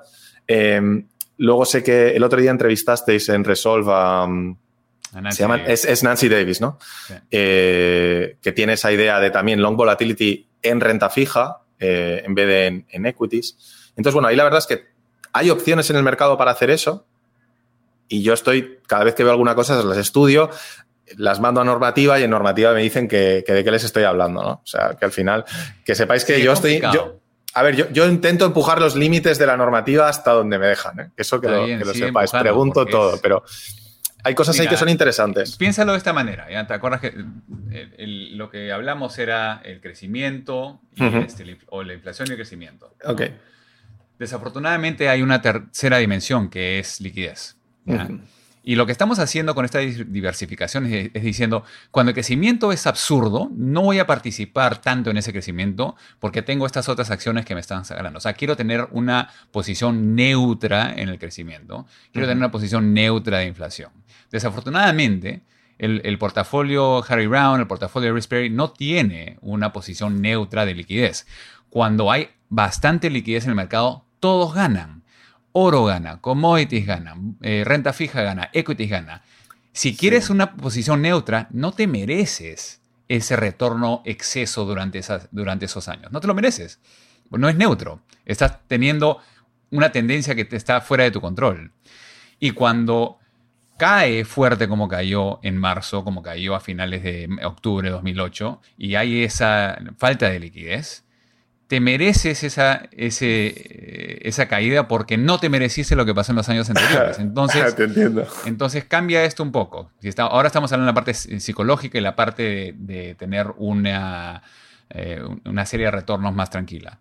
Ajá. Si logras a tener lo que se llama el tail protection, en el cual los años que no te mereces esa liquidez excesa, estás pagando por tener ese short volatility o ese long volatility, estás pagando. No te lo mereces, lo estás pagando. Cuando viene, esas opciones te pagan. Ese es el modelo, la manera que yo lo tengo muy claro. Si lo quieres neutro, ese es neutro. Ahora, nosotros no... Me gusta la liquidez, me gusta tener... Entonces, sí somos tácticos de cómo usamos volatilidad. Muchas veces tenemos cero volatilidad, muchas veces estamos short volatilidad, 1-2%, pero cuando es hora de meternos fuerte en la volatilidad, nos metemos hasta 10%, porque risk parity y la diversificación de long short cubre la mayoría de la cola izquierda, o sea, los eventos más bruscos, y solamente tenemos que cubrir esos 2 o 3 días. Hay una última parte, claro. Sí. O sea, que es un poco lo mismo que la volatilidad, ¿no? Que la gente solo le molesta cuando le hace perder. Cuando la volatilidad le hace ganar, eso a todo el mundo le parece fenomenal, ¿no? Claro. Es que es muy volátil, claro. Muy volátil hacia arriba o hacia abajo, ¿no? Lo mismo con la liquidez. Entiendo. Claro. Vale, pues si queréis, vamos siguiendo con las preguntas que tenemos de la gente. Las que no podamos contestar, porque yo creo que a las 2 horas habría de cortarlo, os las pongo por Twitter y las vamos contestando por Twitter, ¿vale? Porque es que si no podemos estar aquí, hasta mañana nosotros, pero probablemente tú todo el día, Rodrigo. Vale, la última vez que nos reunimos comentaste sobre el factor skew y al respecto de esto me hicieron varias preguntas. Entonces, ¿podría explicar brevemente a qué te refieres o cómo describirías el factor skew, cómo lo calculas y qué ventajas tiene sobre otro tipo de factores? Sí, mira, skew así básico estamos tratando de hacer en cierto sentido lo mismo que mean reversion, ¿no? Estamos tratando de ver, ¿qué es mean reversion? Mean reversion es que tienes una acción que se ha ido parabólica y que está muy fuera de su promedio. Entonces, la estrategia de mean reversion trata de ver en qué porcentil está en 90%, ya vamos a hacer... la mayoría de las veces no estás invertido en eso. Estás en cash y después lo ves, haces short o haces long si te ha caído duro, ¿no? Skewness, estamos viendo la distribución de esa misma acción a diferentes fractales, no sé cómo se dice. Fractales. Entonces puedes agarrar y tratar de entender la distribución en los últimos 200 y pico días, la distribución en los últimos 200 y pico meses, la distribución de quarters y ver cuál es la distribución promedio versus la distribución reciente. Y ese contraste es cuando puedes ver si ha tenido una serie de días más positivos de lo que es usual para esa acción, en el cual lo que harías es comprar menos de eso o hacer shorting. O sea, si tienes una serie de días positivos fuera de lo común, y haces shorting de esa acción. Si tienes una serie de días negativos fuera de lo común, irías long esa acción, ¿no? Y como lo hacemos, saben de la entrevista que hice anteriormente, usas diferentes métodos de medir eso. Usas diferentes time fractals, fractales de diferentes tiempos para poder tener un poquito de diversificación de señal. Y después diversificas más a través de todas las acciones que puedes hacer eso. Claro. Entonces, es un mean reversion en el cual siempre estás invirtiendo, o long o short. Digamos que en vez de estar mirando la distancia a la media, lo que estás mirando es la distribución de los retornos diarios de una acción. Eso es. Correcto. Entonces, cuando se te ha desplazado la curva... Y si está desplazada la curva a la derecha o a la izquierda, estás tomando la posición opuesta. Claro, es que realmente skewness en castellano es oblicuidad. Entonces cómo de simétrico o cómo de asimétrica es esa distribución, ¿no? Eso es lo que estás viendo. Justo. Cuando no es simétrica, cuando se está yendo de la supuesta simetría, es cuando estás detectando que ahí hay algo un poco raro. Igual que kurtosis es el cómo de anchas plana, son... exacto. O sea, que es un poco también una medida de la distribución de probabilidades de los retornos. Y te digo que en marzo fue difícil mantener una posición en skew. Compra más. Y terminó siendo la mejor estrategia, pero es la más difícil de implementar. Vale, otra sobre factores está entrado sobre la bocina de Antonio Martos. Él nos preguntaba, yo creo que es una pregunta un poco más de qué os viene a la mente o qué te da más seguridad, ¿no? Si un sistema de cualquier estilo, me vale diversificado, tácticas, lo que si no lo quieras, basado en momentum o basado en estacionalidad, que al final, digamos, el momentum es una forma más difícil de entender los retornos, que pues, hay muchas formas de explicarlo, que si es que se ha infravalorado las noticias o que la gente tiende a invertir en lo que está subiendo porque está de moda. Bueno, hay muchas teorías y la estacionalidad es mucho más tangible, ¿no? Al final no deja de ser que funciona en ciertos periodos del año de forma sistemática. Entonces, ¿qué te da más confianza? ¿Qué crees que sería una mejor forma de acercarse al mercado?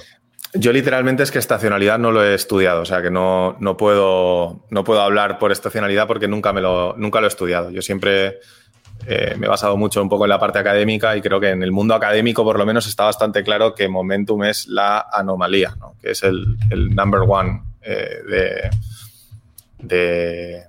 de las anomalías del mercado, y creo que además tiene una explicación conductual. Yo es que además creo mucho en la parte conductual, o sea, me parece que si la explicación conductual me convence o creo que tiene más sentido es cuando más confío. Y creo que el momentum tiene una explicación conductual muy, muy evidente. Igual que Mean Ball también creo que tiene una explicación conductual muy evidente, porque al final veo, y este año me ha servido para refrendarme en esto, que los precios afectan a la mente de la gente. O sea, es lo que más afecta de manera más directa al comportamiento de las personas. Entonces, esa es mi contestación, porque no sé nada de estacionalidad. Estoy tratando de buscar una presentación que sería interesante, pero básicamente la respuesta es no tengo una preferencia. Porque o sea, normalmente lo que iba a sacar es todos los diferentes factores. Skew, momentum, trend, value, y qué porcentaje de retorno usando las señales de cada uno de estos, cada año, varían. Y no hay ritmo. O sea, a veces es seasonality, a veces estacionalidad, a veces momentum, a veces value. Entonces, si no sabes cuál le va a ir mejor, como siempre, tienes la posibilidad de diversificar tus retornos. Es verdad, es la respuesta. Que últimamente al value no le ha ido tan bien, eso hay que decirlo. Claro, pero hay un montón de cosas. Es que eso es justo lo que ha dicho antes Rodrigo. Es que la diversificación funciona incluso cuando no quieres que funcione. O sea, que es lo que decías otro día. Value está funcionando súper bien en una cartera diversificada.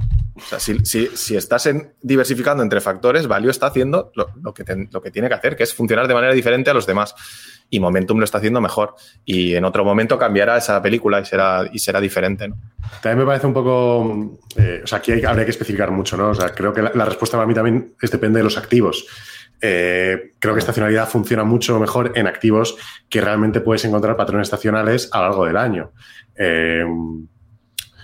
Vamos, lo digo, mira. Yo no creo, no. O sea, tú puedes agarrar, si entiendes la estacionalidad en renta fija, por ejemplo, hay estacionalidad. Te puedo mostrar cada año qué porcentaje, o sea, qué meses del año vas a tener que hacer plata en renta fija y perder plata en renta fija dependiendo de qué país y dependiendo de cuándo cobran sus impuestos. Entonces, por ejemplo, en Estados Unidos les cae todos sus impuestos en marzo. Cuando el gobierno recupera esa plata, lo pone en treasuries. Cuando están comprando treasuries y tienes un retorno abnormal positivo en treasuries durante esa época hasta que empiezan a gastarlo para las obras nacionales. Vale. Pero entonces, activos donde incluso esa estacionalidad esté más marcada. O sea, tú has encontrado un patrón estacional en un activo debido a algo, pero hay activos que tendrán una estacionalidad muy poco marcada y no merecerá la pena operar por estacionalidad porque no tendrán patrones marcados, y otros donde tendrás picos clarísimos. Sí, o sea, patrones para una acción individual sería más ruido y menos señal. Claro. Pero los commodities son los que tienen más estacionalidad. Por eso ahí es donde quiero ir, que las commodities tendrán mucha más estacionalidad porque dependen de, por ejemplo, si hace calor en determinadas zonas o frío, pues necesitarás más energía o menos, las cosechas de los productos, en fin, o sea, hay muchos patrones estacionales que tú puedes asociar. Sin embargo, hay otro tipo de activos donde encontrar una estacionalidad me parece más complejo porque no depende tanto de la época del año. Esa era mi pregunta desde la ignorancia, porque no lo he estudiado nunca. Entiendo que siempre que utilizas estacionalidad con algún activo, ¿sabes por qué funciona? ¿O llega un momento en el que dices, mira, me da igual, veo aquí un patrón y como hay un patrón tal? ¿O vosotros llegáis a entender? O sea, ahora acabas de dar la explicación de por qué con la renta fija en este país ocurre de esta manera. ¿Prestáis atención a si entendéis el por qué o os da igual? Si veis estadísticamente qué ocurre, pues ya tiramos para adelante. Cuando usas la ley de los números grandes, importa menos la historia, ¿no? Uh-huh. O sea, es básicamente toda esa inversión tiene que tener tiene que tener una intuición, ¿no? Y la intuición es que cuando empiezas a dar la intuición de los mercados de equity, lo que pasa con treasury, te empiezas a dar cuenta de esos cuentos, en algún momento vas a parar y te vas a dar cuenta ya.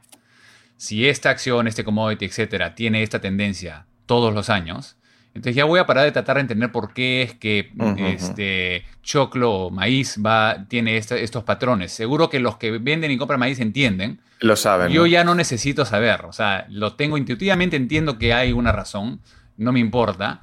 Y sé que en cualquier año me puede ir mal. Entonces quiero agregar todas las diferentes estacionalidades de todas las acciones que puedo para minimizar mi riesgo y tener un retorno positivo, que tiene una correlación muy baja al resto de mis factores. Ok, entendí. Fíjate, yo en mi caso prefiero entenderlas, francamente. Sí, lo que pasa es que muchas veces son más intuitivas de lo que parece, lo que pasa es que nunca te habías planteado. Por ejemplo, en Navidad se viaja mucho más, en verano se viaja más que en septiembre y en octubre y en marzo, por ejemplo. Entonces, las aerolíneas facturan de otra forma, las hoteleras facturan de otra forma. Puedes encontrar realmente muchos razonamientos el del por qué ocurren los patrones estacionales. Sin embargo, hay otro tipo de factores que cuestan mucho más encontrar los motivos. Entonces, la estacionalidad es un poquito más tangible, digamos. Mira, mi opinión de eso es que está bien, o sea, todo uno tiene que invertir en algo. Mientras más lo entiendes, más estás dispuesto a quedarte con el sistema cuando no está funcionando. Entonces, me parece bien. Uh-huh. Yo he llegado a la conclusión de que si puedo llegar a encontrar el raciocinio por la cual está funcionando, muy bien, pero después veo que hay estos patrones y no sé el raciocinio y digo, no quiero meterme porque no entiendo el raciocinio, pero sí entiendo que hay esta estacionalidad.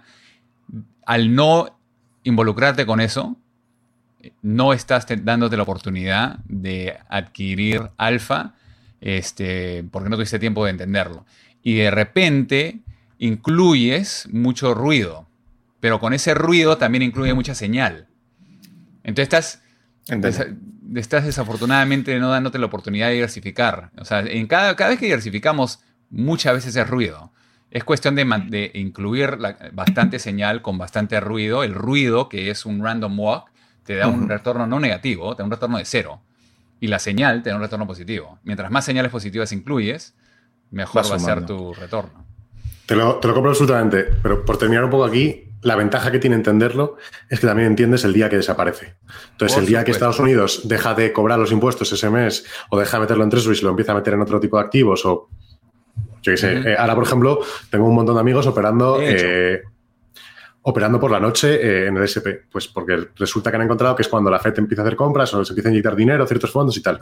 Pues ellos han encontrado la razón de por qué invertir en ese momento del día y es un sistema que les funciona recurrentemente, pero saben que en algún momento dado dejará de haber ese flujo de dinero y ese sistema dejará de funcionar. Si tú simplemente lo operas porque lo has encontrado pero no entiendes qué es lo que está pasando detrás, es más peligroso porque puedes sufrir pérdidas mientras eso ha dejado de ocurrir y no te has dado cuenta. Claro, pero por eso diversificas, ¿no? Pero entonces volveríamos a Rodrigo, porque por eso lo haces con muchísimos y cuantos más incluyes, menos de esos te afectan y seguimos con la misma. ¿Vale? Si partes de que el random walk te da 0 y que la señal siempre te da positivo, 100%, ahí no hay ninguna duda. hay que ir sumando. Vale, entendí. Vale. Y nosotros usamos Machine Learning para eliminar el ruido también. O sea, ya llegamos a otro nivel en el cual estamos usando modelos matemáticos para poder definir qué es ruido y qué es señal. Entonces ya eso es... Yo eso aún estoy intentando entenderlo, Rodrigo, otro día. Mis cuantitativos matemáticos lo tenemos que traer para enseñarnos las fórmulas. Bueno, parece que al final sí que nos hemos metido en un poco más, un terreno un poco más técnico. Bueno, así ya. que voy a bajar un poco otra vez a la tierra y voy a terminar. Yo creo que es una buena pregunta para terminar. Otra de Andrés. Desde aquí, gracias porque has estado muy colaborativo con el tema. Es una pregunta un poco filosófica, ¿vale? ¿Qué os llena más como gestores o asesores? ¿Alcanzar una estrategia más o menos compleja que sea robusta y bata al mercado de forma consistente? ¿O promover, entiéndese que es compleja y que es difícil de vender, ¿vale? O promover una estrategia mucho más simple, pero que tenga mucha más acogida dentro del mundo inversor? Es decir, ser capaz de llegar a mucha más gente con algo muy básico, o el éxito personal, digamos, de haber desarrollado una estrategia que realmente lo hace bien, pero que no es para un podcast, digamos. Qué buena pregunta. Bueno, yo me lanzo, ¿vale? Yo diría que a mí, si la pregunta es ¿qué te llena más?, ¿no? A mí lo que me llena es, o sea, ya a nivel personal es haberme sentado a ver, oye, ¿cómo entiendo yo que funcionan los mercados financieros? ¿Qué tiene sentido para mí? Acabar plasmándolo en una estrategia, acabar sacándola al mercado y ver que hay gente que se sube al carro, ¿no? Eso para mí ha sido muy gratificante realmente. Entendiendo también que al final, como es tu propia manera de cómo tú lo has entendido y al final has llegado a tu solución, en mi caso yo siempre asumí que eso iba a ser una cosa bastante nicho, ¿no? O sea, porque además en el momento que estás haciendo algo que no es... Haces algunas cosas que son un poco diferentes, ¿no? Tampoco es una cosa que Río del Patrimonio tampoco es una locura, pero es verdad que no es lo típico y hay algunas cosas que digo que tengo que explicarlas 4 veces y hay gente que dice, demasiado te estás complicando, etcétera, ¿no? Pero la verdad es que luego, oye, pues hay gente que se lee lo que escribes y te pregunta y lo intenta entender y al final, oye, has cuajado un poco con su filosofía y tiene una manera parecida de entender las cosas a ti y se sube al carro. Pues eso para mí ha sido increíble. De hecho, no me esperaba para nada que en 2 años me pudiera estar dedicando a esto full time. O sea, vamos, eso ha sido para mí una gran satisfacción. Y luego es verdad que al final, aparte de gestores o portfolio managers, yo creo que también hay una parte que eres empresario, ¿no? Y que tienes que ver qué es lo que está demandando el mercado.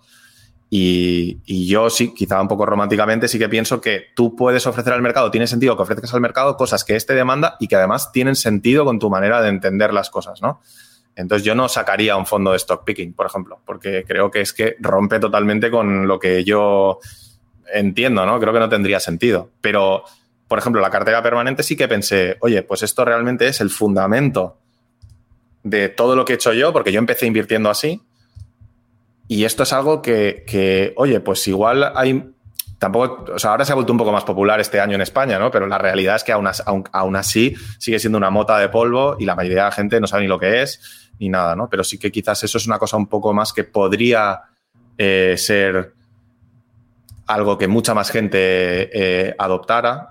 Y creo que hay que hacer una combinación de las dos cosas, ¿no? De alguna manera. O sea, tienes que también hacer lo que tú crees y luego además ofrecer algo que la gente pueda entender y que quizás sirve de palanca. Yo creo que mucha gente va a entrar en los fondos de la cartera permanente y va a acabar gestionando su propia cartera permanente. Y luego creo que mucha gente va a entrar en la cartera permanente y va a decir, vale, ahora ya entiendo la diversificación estructural y la diversificación estructural es una cosa que una vez la entiendes ya no puedes no entenderla. O sea, una vez ya la ves, ya lo ves el mundo así. Yo creo que ya no puedes no verlo así. Y eso les llevará, puede ser, a otras cosas. Quizás de ahí van a risk parity, porque dicen, bueno, es que en vez de la misma cantidad de capital, voy a dar la misma cantidad de riesgo, ¿no? Y eso te puede abrir. Y eso, pues, creo que también puede ser muy guay, ¿no? La pastilla azul. ¿Cómo es? Sí, totalmente. Creo que una vez abres el melón, ya no puedes ir para atrás. No sé si he contestado la pregunta o he hecho un rant de otra cosa. Un rant, no entendí nada. Vale, perfecto. Mira, mi opinión de esto es que para mí ha sido algo muy personal, que yo siempre he querido tratar de hacer lo que es más óptimo para mis clientes y no hemos vendido si no hemos hablado y educado. Entonces, es bien difícil vender lo que nosotros hacemos, pero podemos educar. Y lo que termina pasando, lo que ha terminado pasando en nuestro tiempo es que tenemos cosas conceptos que deberían ser muy simples y pasamos 80% de nuestro tiempo hablando de diversificación estructural y risk parity para educar a la gente. Pero ponemos 90%, porque eso ya está, no es muy difícil, ya está hecho, ya está programado por 10 años y los retornos han sido exactamente lo que esperamos. Y después tenemos la parte alfa, la parte que es súper difícil, súper interesante, súper compleja. O sea, las reuniones con nuestro equipo de cuantitativos son... Acá he escrito una fórmula que define todas las diferentes... Una sola... mis 20 páginas de prueba, esta es la fórmula de cómo funciona Momentum. O sea, es muy complicado y muy interesante y nos pasamos horas hablando del tema. Para mí es algo muy personal y así he creado el negocio. Entonces, puedes hacer los dos. Yo creo que mucho lo que está pasando ahora es gente está entrando a la parte de risk parity, pero como tú dijiste, cuando toman la pastilla y que empiezan a tener ganas de más diversificación. ¿Qué más? Dame más diversificación. ¿Qué más puedo hacer? Bueno, trend, hacer tilts de...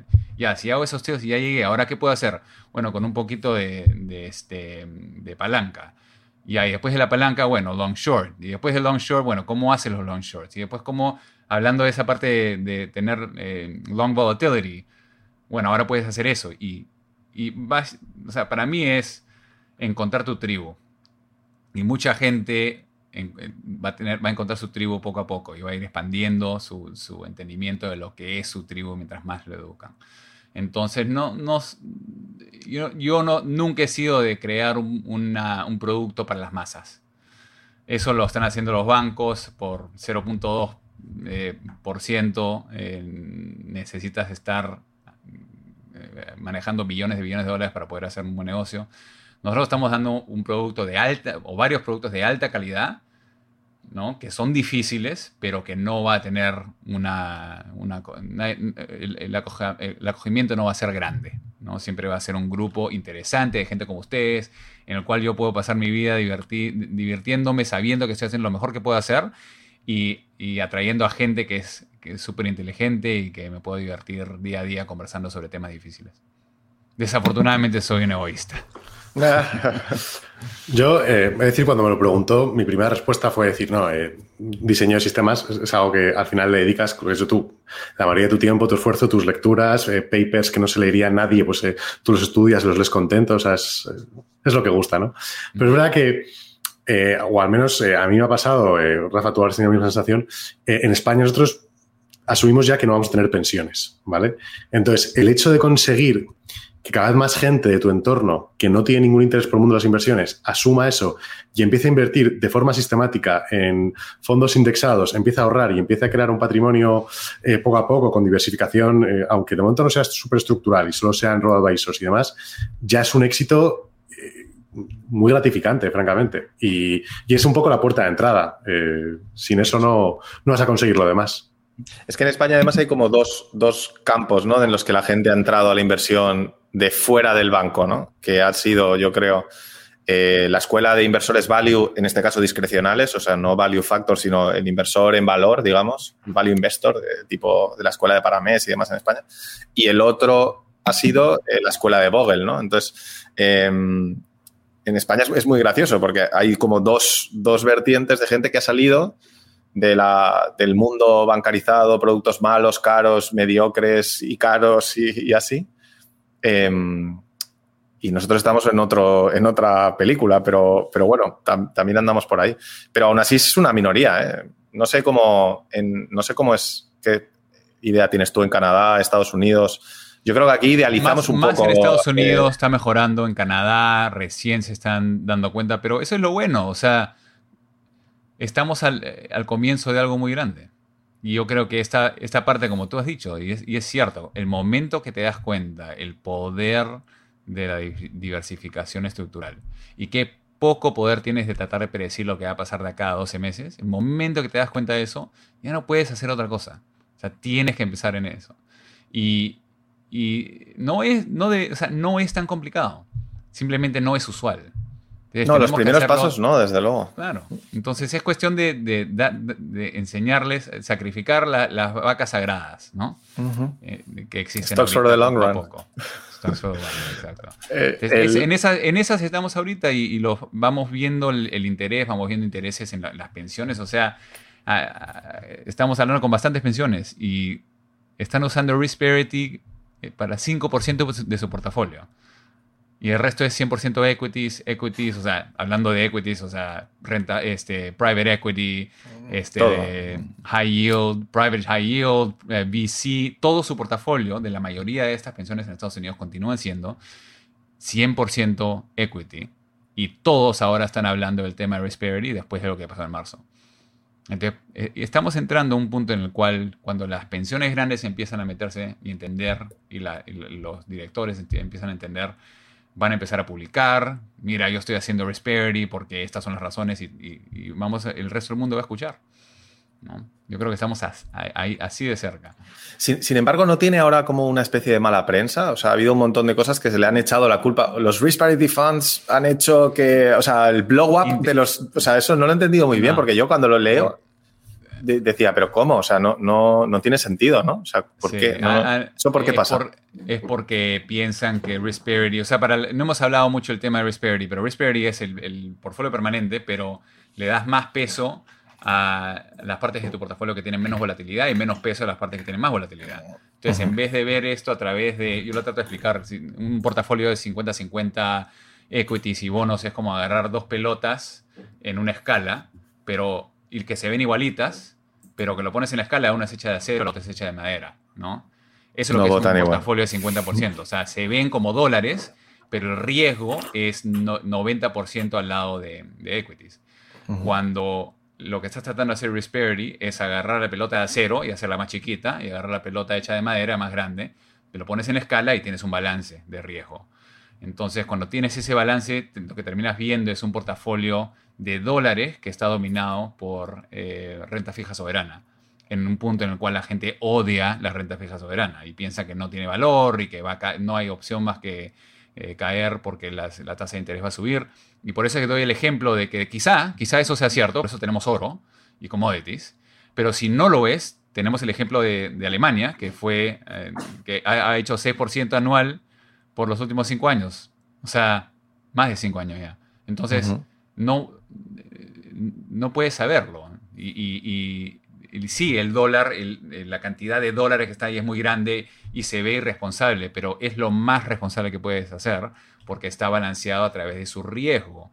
Y cuando te pones los lentes de risk parity, te das cuenta que todos son iguales en el mundo de riesgo.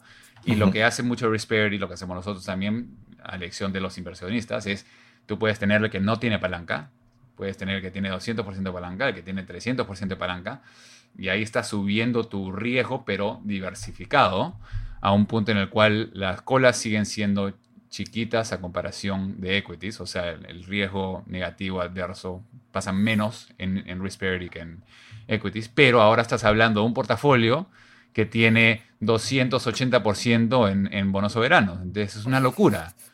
¿Y qué pasa si pasa lo que pasó en 1940 a 1981, que fue una caída constante de 60% total en dólares reales para US Treasuries? Sí, cayó 60 y pico % en 40 años. Entonces, obviamente que el risk parity portfolio hubiera sufrido terrible.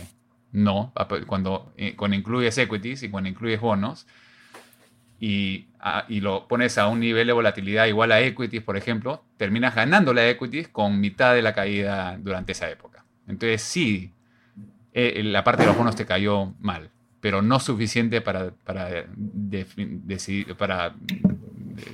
demostrar que es malo para tu portafolio. Simplemente terminó siendo una mala... 4 décadas malas para bonos, le fue en unas épocas tremendamente positivas para equities y commodities. Usas un poquito de palanca y te va mejor, ¿no? Ese es el odio ahorita. Sí. Sé que os he dicho que era la última pregunta, pero tengo una más. Perdonadme, simplemente porque de nuevo es otra pregunta que me hace mucho, especialmente Valentín. ¿Qué ocurre? O vosotros tenéis la experiencia, ¿habéis vivido algún momento en el que todos los activos de una cartera permanente o de risk parity hayan correlacionado? Sí. Sí, hemos hablado de esto, ¿no? Sí, marzo, creo que lo hemos 19, comentado, ¿no? 20, 21. En octubre de 2008. Pero no todos, o sea, no todos los activos correlacionaron. Sí, se autocorrelacionan a uno y todo cae a la vez. Eso ha pasado muchas veces. Ese es el tema de falta de liquidez que estábamos hablando. Ah, vale. Es cuando el mundo simplemente, o sea, al comienzo de la caída, tú ves que oro sube, bonos suben, equities caen, commodities caen, pero tu portafolio risk parity durante esa época, o sea, desde el 28 de febrero al 18 de marzo, fue tranquilo, no pasó nada. Y después llegó un punto en el cual había tanto margin calls, o sea, ya tanta gente necesitaba liquidez para poder cubrir su apalancamiento, para poder cubrir sus cuentas, que empiezas a vender las cosas que tienen liquidez. Y las cosas que tienen liquidez generalmente son las que han subido recientemente. Entonces, en ese momento es cuando todo se rompe y entra el gobierno federal para inyectar dinero. Entonces, en esos 3-4 días que pasan siempre después de un crisis, es cuando la única cosa que puede hacer plata es o shorting o long volatility, o sea, tail protection. Y por eso hablamos de que durante esa etapa muy pequeña vale la pena tener un poco de tail protection si lo puedes conseguir. Sí, ahí Brown lo que decía era que a su entender, por lo menos, esas recesiones entendidas como falta de liquidez también son de alguna manera autolimitantes, porque llega un momento en el que no hay liquidez, la gente se acostumbra al nuevo nivel de liquidez, entienden que eso es lo normal. Esto sí se atascara, quiero decir, no un efecto crash como el que hablamos. Entonces la gente, bueno, pues luego vuelve a operar y entonces acaba volviendo a funcionar. Entonces solo tienes dos opciones, o te aprietas los machos, ¿no? y aguantas, o tienes lo que ha dicho Rodrigo. Pero claro, pasa, ¿no? No hay otra. Por eso la versión conservadora es tener efectivo. Cuando no tienes efectivo, pues tienes que aguantar o tener algo que te cubra. Ese efectivo para cuando... Claro. Ahí está la gracia de tener el cash, que también es un activo, o sea, es una apuesta activa, como decíamos antes, porque es lo que te permite en ese momento aprovechar la oportunidad. El problema en esos momentos, yo me acuerdo en 2008, aparte que yo en ese momento no tenía ni un duro, yo veía oportunidades, ¿no? Decía, esto está baratísimo, ese piso de ahí, estos pisos de aquí, esto vale más, ¿no? Pero lo que no tenía era dinero para aprovechar las oportunidades, ¿no? Entonces, esa es la otra opción, tener efectivo. Perfecto. Vale, no sé si queréis contar algo más. Ya hemos superado las 2 horas de directo. No sé si queréis despediros con alguna reflexión o algún consejo final. Yo tengo una pregunta para Rodrigo, si él tiene tiempo. ¿Puedo disparar? Ya, dale. Venga, es cortar. Tengo tiempo. Porque... Claro, yo no sé si me paso de técnico, pero el otro día te lo pregunté también, pero quiero darle una vuelta un poco más, que es, claro, yo siempre había entendido o sea, risk parity, el concepto lo has explicado perfectamente, creo que se entiende, lo que yo siempre había entendido, siempre me había parecido muy difícil de implementar. Y cuando he visto cómo se implementa risk parity, alguien tipo, no, cogemos la volatilidad histórica del activo y entonces lo ponderamos en función de la volatilidad histórica del activo. Decía, bueno, pero la volatilidad histórica del activo no me dice mucho realmente de la volatilidad futura del activo, ¿no? Así como, por ejemplo, con una estrategia de seguimiento de tendencias, sí que creo que está bastante claro que el comportamiento histórico del activo te dice bastante sobre el comportamiento a corto plazo. Entonces, claro, cuando veo muchas implementaciones risk parity, que creo que vosotros llamáis naive, ¿no? O naive risk parity, claro, lo que veo es que digo, vale, es que el concepto lo entiendo y yo históricamente siempre lo descarté porque lo vi complicado de ejecutar de una manera que tenga sentido. Entonces, no sé si puedes elaborar un poco cómo hacéis vosotros. No sé si hace falta que entres en toda la parte de Machine Learning, pero, o sea, ¿cuál es la idea? Este tipo de cosas. No, claro. Estamos en vivo. Exacto, problemas técnicos solucionados. Bueno, te estaba preguntando, Rodrigo, última pregunta, llevamos 2 horas hablando, sobre cómo implementar risk parity de una manera robusta, porque yo siempre pensé que era una teoría muy buena, una idea muy buena, muy poco fácil de llevar a cabo de una manera realista, ¿no? Porque no entendía muy bien cómo la aplicación básica que siempre leía iba realmente a funcionar. Bueno, hay 2 maneras de implementar risk parity, ¿no? La idea, número 1, es simple, más como el portafolio de Harry Brown, que es un porcentaje en cada uno y rebalanceas 4 veces al año, 1 vez al año. Igual así vale la pena hacerlo. Igual usando correlaciones o volatilidades históricas son relativamente consistentes, ¿ya? No es la mejor implementación. La idea de Risk Parity fue originalmente implementado por Ray Dalio de Bridgewater, porque él creaba portafolios de alfa, era un hedge fund manager, pero cuando él se iba a morir no tenía la confianza de que nadie puede hacer lo que él hacía. Entonces, ¿cómo voy a crear un portafolio que lo único que tiene que hacer es rebalancearlo basado en ciertos parámetros, dado estas dinámicas de crecimiento e inflación, ¿no? Entonces, su manera de implementar se llama naive risk parity o counter-cyclical risk parity. En el sentido de que cuando tú agarras tu portafolio, usas las volatilidades y correlaciones históricas, lo pones y te olvidas del tema. Van a haber momentos que va a haber menos correlación y más correlación, pero es la mejor opción si es que no tienes a nadie que maneje ese portafolio día a día. Y lo que haces es que cuando caen ciertas acciones, entonces si estás en una volatilidad de 12% a 200% de palanca, estás reinvirtiendo más. O sea, cae oro, compras más, ¿no? Desde ahí se volvió el risk parity activo, en el cual tú tienes un manager activamente viendo las cosas, viendo cómo cambian las correlaciones y la volatilidad. Es lo que nosotros hacemos. O sea, nosotros no estamos creando un risk parity para el futuro que nadie tiene que hacer nada. Estamos siendo activamente involucrados en entender la correlación, entender la volatilidad. Y estamos viendo básicamente la volatilidad de correlaciones en plazo de 1 mes a 3 meses. Es más complicado que eso. En realidad estamos viendo data histórica y tomándolo en cuenta, machine learning, todas las vainas, pero lo que puedes hacer es agarrar 60 días de la volatilidad de todas las acciones, las correlaciones de esas acciones, y ahí vas cambiando cuánto le das a cada una de las acciones dependiendo de su correlación y volatilidad, ¿no? Te puede ser un poquito más activo. Efectivamente, eso es un poquito más complicado. Sin embargo, por eso que puedes pagar para que te hagan, sea Bridgewater, sea AQR, sea Resolve, sea Panagora. Todos estamos tomando una posición más activa en el tema de risk parities. Pero mira, voy a mostrar mi pantalla. I'm going to share my screen. Claro, es que es necesariamente dinámica. Es una cartera que es de naturaleza dinámica. Es una cartera, puedes hacerla de la manera que no es activa, la manera que es activa. Y la manera que no es activa te expone a estas 4 acciones, ¿no? Esto es de 1970 a hoy día. Y te demuestra que equities globales tienen décadas de que no pasa nada.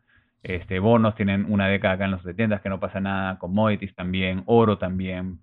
Los pones juntos y vas a tener siempre un ganador que la está rompiendo y un perdedor que te está rompiendo, ¿no?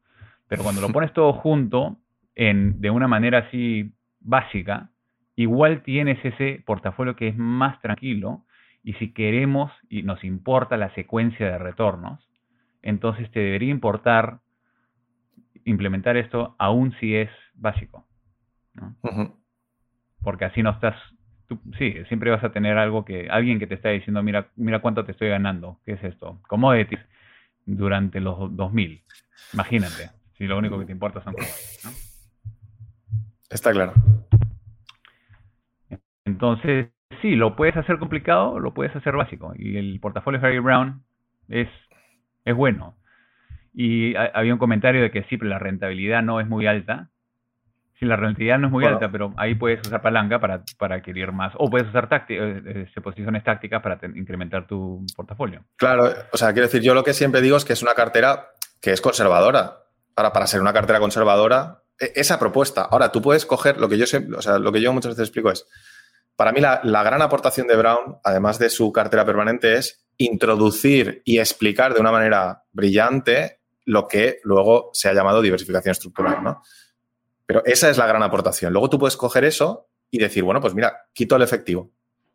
Ya, automáticamente sigues teniendo una cartera estructuralmente diversificada y, bueno, pues expuesta con 1/3, digamos, a cada uno de los escenarios, menos al escenario de recesión. Y luego puedes darle la vuelta y empezar a tener en cuenta los distintos cuadrantes y utilizar todas las partes de la pizza esa de diversificación, de la diana de diversificación, y puedes ir añadiendo cosas, ¿no? No hace falta que hagas exactamente eso. Si tú no quieres ser conservador, puedes ser equilibrado y tener en cuenta la diversificación Y estructural. nos tenemos que acordar de qué se trata lo que yo llamo el do no harm portfolio. No se trata de De no morir, hacerte ¿no? rico, no se trata de hacerte 20% al año. Si quieres hacer eso, inténtalo. Es súper difícil, pero dale. O sea, vas a tener que dedicar tu vida a hacer eso para hacer 20% y tomar unas caídas duras para poder lograr eso. El portafolio permanente es, tengo esta plata, y esta plata va a ser para mis gastos anuales, en el cual no puedo tener mucha fluctuación, y no puedo tomar el riesgo de que mi moneda se corte a la mitad, no puedo tomar el riesgo de que no pueda tener crecimiento. Quiero tener algo que se mantenga al nivel de inflación y que se mantenga un poquito más tranquilo año tras año, porque voy a estar sacando plata. O estás ahorrando plata y le estás metiendo un buen billete y quieres menos volatilidad ahí también. Entonces, es simplemente no es cash. Cash es una apuesta muy fuerte. Entonces, es la única posición neutral para mantener tu purchasing power, tu poder de adquisición. Eso es todo. Si lo piensas de esa manera, 4 o 5% no está nada mal. No, claro. Nada, con intereses, tasa de interés a 0. Y una cosa importantísima aquí, que muchos de no se tienen en cuenta, pero es que no requiere prácticamente esfuerzo personal el trabajo tuyo, ni conocimiento personal y conocimiento de la persona que está invirtiendo. Que es que para conseguir un 20% del año, como tú mencionas, ya no es que tengas que dedicar horas y horas y horas, es que tienes que aprender una cantidad de cosas y lenguajes de programación, estadística, no sé qué, y desarrollarte en muchísimas áreas y puedes no conseguirlo. Ejecutarlo. Claro. Y tener capital para poder hacerlo y ejecutar tus ideas, y puedes no llegar a conseguirlo nunca. Esto, en cuanto a esfuerzo, rentabilidad, seguridad, es una combinación muy, muy efectiva. Que también es un poco... Lo aprendes en un día y lo implementas en la semana siguiente, y lo único que haces es rebalancear una vez a cuarta. Y es una manera neutral para asegurarte que no te quedes con nada, ¿no? O con menos de lo que pensabas, dado la dinámica actual. Eso es todo. Y si quieres empezar a tomar riesgo, agarra tu palanca. Tú puedes hacer risk parity a una volatilidad de 15%, que es lo que es las acciones desarrolladas, o a 20%, que creo que es lo que tiene la bolsa española en promedio. Entonces, si agarras y usas palanca para tener 20% de volatilidad en tu portafolio de risk parity, tu retorno va a ser buenísimo. Tus caídas van a ser más duras. No van a ser tan duras como equities o bonos en los 40s o commodities en los 90s, pero ahora estás tomando riesgo, estás tomando volatilidad, pero está diversificado. Mira, eso es una de las cosas, contestando una pregunta de hace 1 hora y media, que si pudiera me gustaría poder implementar. Que es decir, una vez tú tienes tu estrategia diseñada, que sea la persona quien decida el nivel de volatilidad que quiere asumir, que eso es lo que a mí me parece interesante, por ejemplo, de algunos vehículos vuestros, ¿no? Que es, bueno, vale, tú decides tu nivel de riesgo, pero no cambiando el asset allocation para ese nivel de riesgo, sino el asset allocation que a ti te gusta, y luego tú decides tu nivel de riesgo, ¿no? Y entonces decides qué volatilidad estás dispuesto a asumir. Al final, pues sabes que más o menos 3 desviaciones estándar ya te da el 99%, ¿no? de por ahí, ¿no? O sea, tú lo sabes realmente ya, ¿no? O sea, el portafolio risk parity ahí en esta página web tienes el 6% y el de 12%. Y he tenido esta conversación en marzo. Pucha, qué bien le fue en risk parity 6%, y solamente cayeron 6-7% con el resto del mundo cayó 34%. Pero el de 12% no le fue muy bien. ¿Qué hicieron mal ahí? No hicimos nada diferente es lo de lo que mismo, hicimos en el 6%. es exactamente lo mismo. Está apalancado más al otro. O sea, es la percepción de la persona que cuáles son sus valores. Sus valores es no perder más de 10% en ningún momento. No debería usar palanca, pero tampoco no vas a esperar tener un retorno de 20%. En lo de Gary Antonacci, lo de Meb Faber, Tactical Equity, que también lanzamos, es muy claro. O sea, en algún momento, varias veces, vas a caer 20-25%. Pero no vas a caer 40-50%. Igual tienes que tomar ese riesgazo para poder tener ese retorno que es más de un portafolio risk parity diversificado sin palanca. Está bien, pero estás tomando más riesgo, estás tomando más volatilidad. Entonces, es cuestión de valores. ¿Cuáles son tus valores? Si quieres más retorno, vas a tener que tomar más riesgo. Risk parity ofrece eso si es que tienes acceso a palanca. Sí, es que volvemos a lo mismo. Es primero cómo crees tú que funcionan las cosas, luego qué es lo que has venido aquí a buscar, luego cómo... O sea, tienes que pasar por esa parte filosófica, yo creo, y luego ya ver al final qué es lo que eliges, ¿no? Y con eso más claro, pues todo tiene más sentido, me parece a mí. Exacto. Efectivamente. Bueno, pues yo creo que ya podemos dejarlo aquí por segunda vez. Muchísimas gracias a todos los oyentes que han estado con nosotros hoy, por supuesto, y a vosotros dos, que siempre es un placer poder compartir un rato con vosotros hablando de inversión. Creo que ha salido bastante bien y nos vemos la próxima. Nos vemos gracias, Ignacio. Un placer también. Igualmente, Rodrigo, Ignacio, chao. Okay, chao. Thank you for listening to the Gestalt University podcast. You will find all the information we highlighted in this episode in the show notes at investresolve.com/blog. You can also learn more about Resolve's approach to investing by going to our website and research blog at investresolve.com, where you will find over 200 articles that cover a wide array of important topics in the area of investing. We also encourage you to engage with the whole team on Twitter by searching the handle @InvestResolve and hitting the follow button. If you're enjoying the series, please take the time to share us with your friends through email, social media. And if you really learned something new and believe that our podcast would be helpful to others, we would be incredibly grateful if you could leave us a review on iTunes. Thanks again, and see you next time.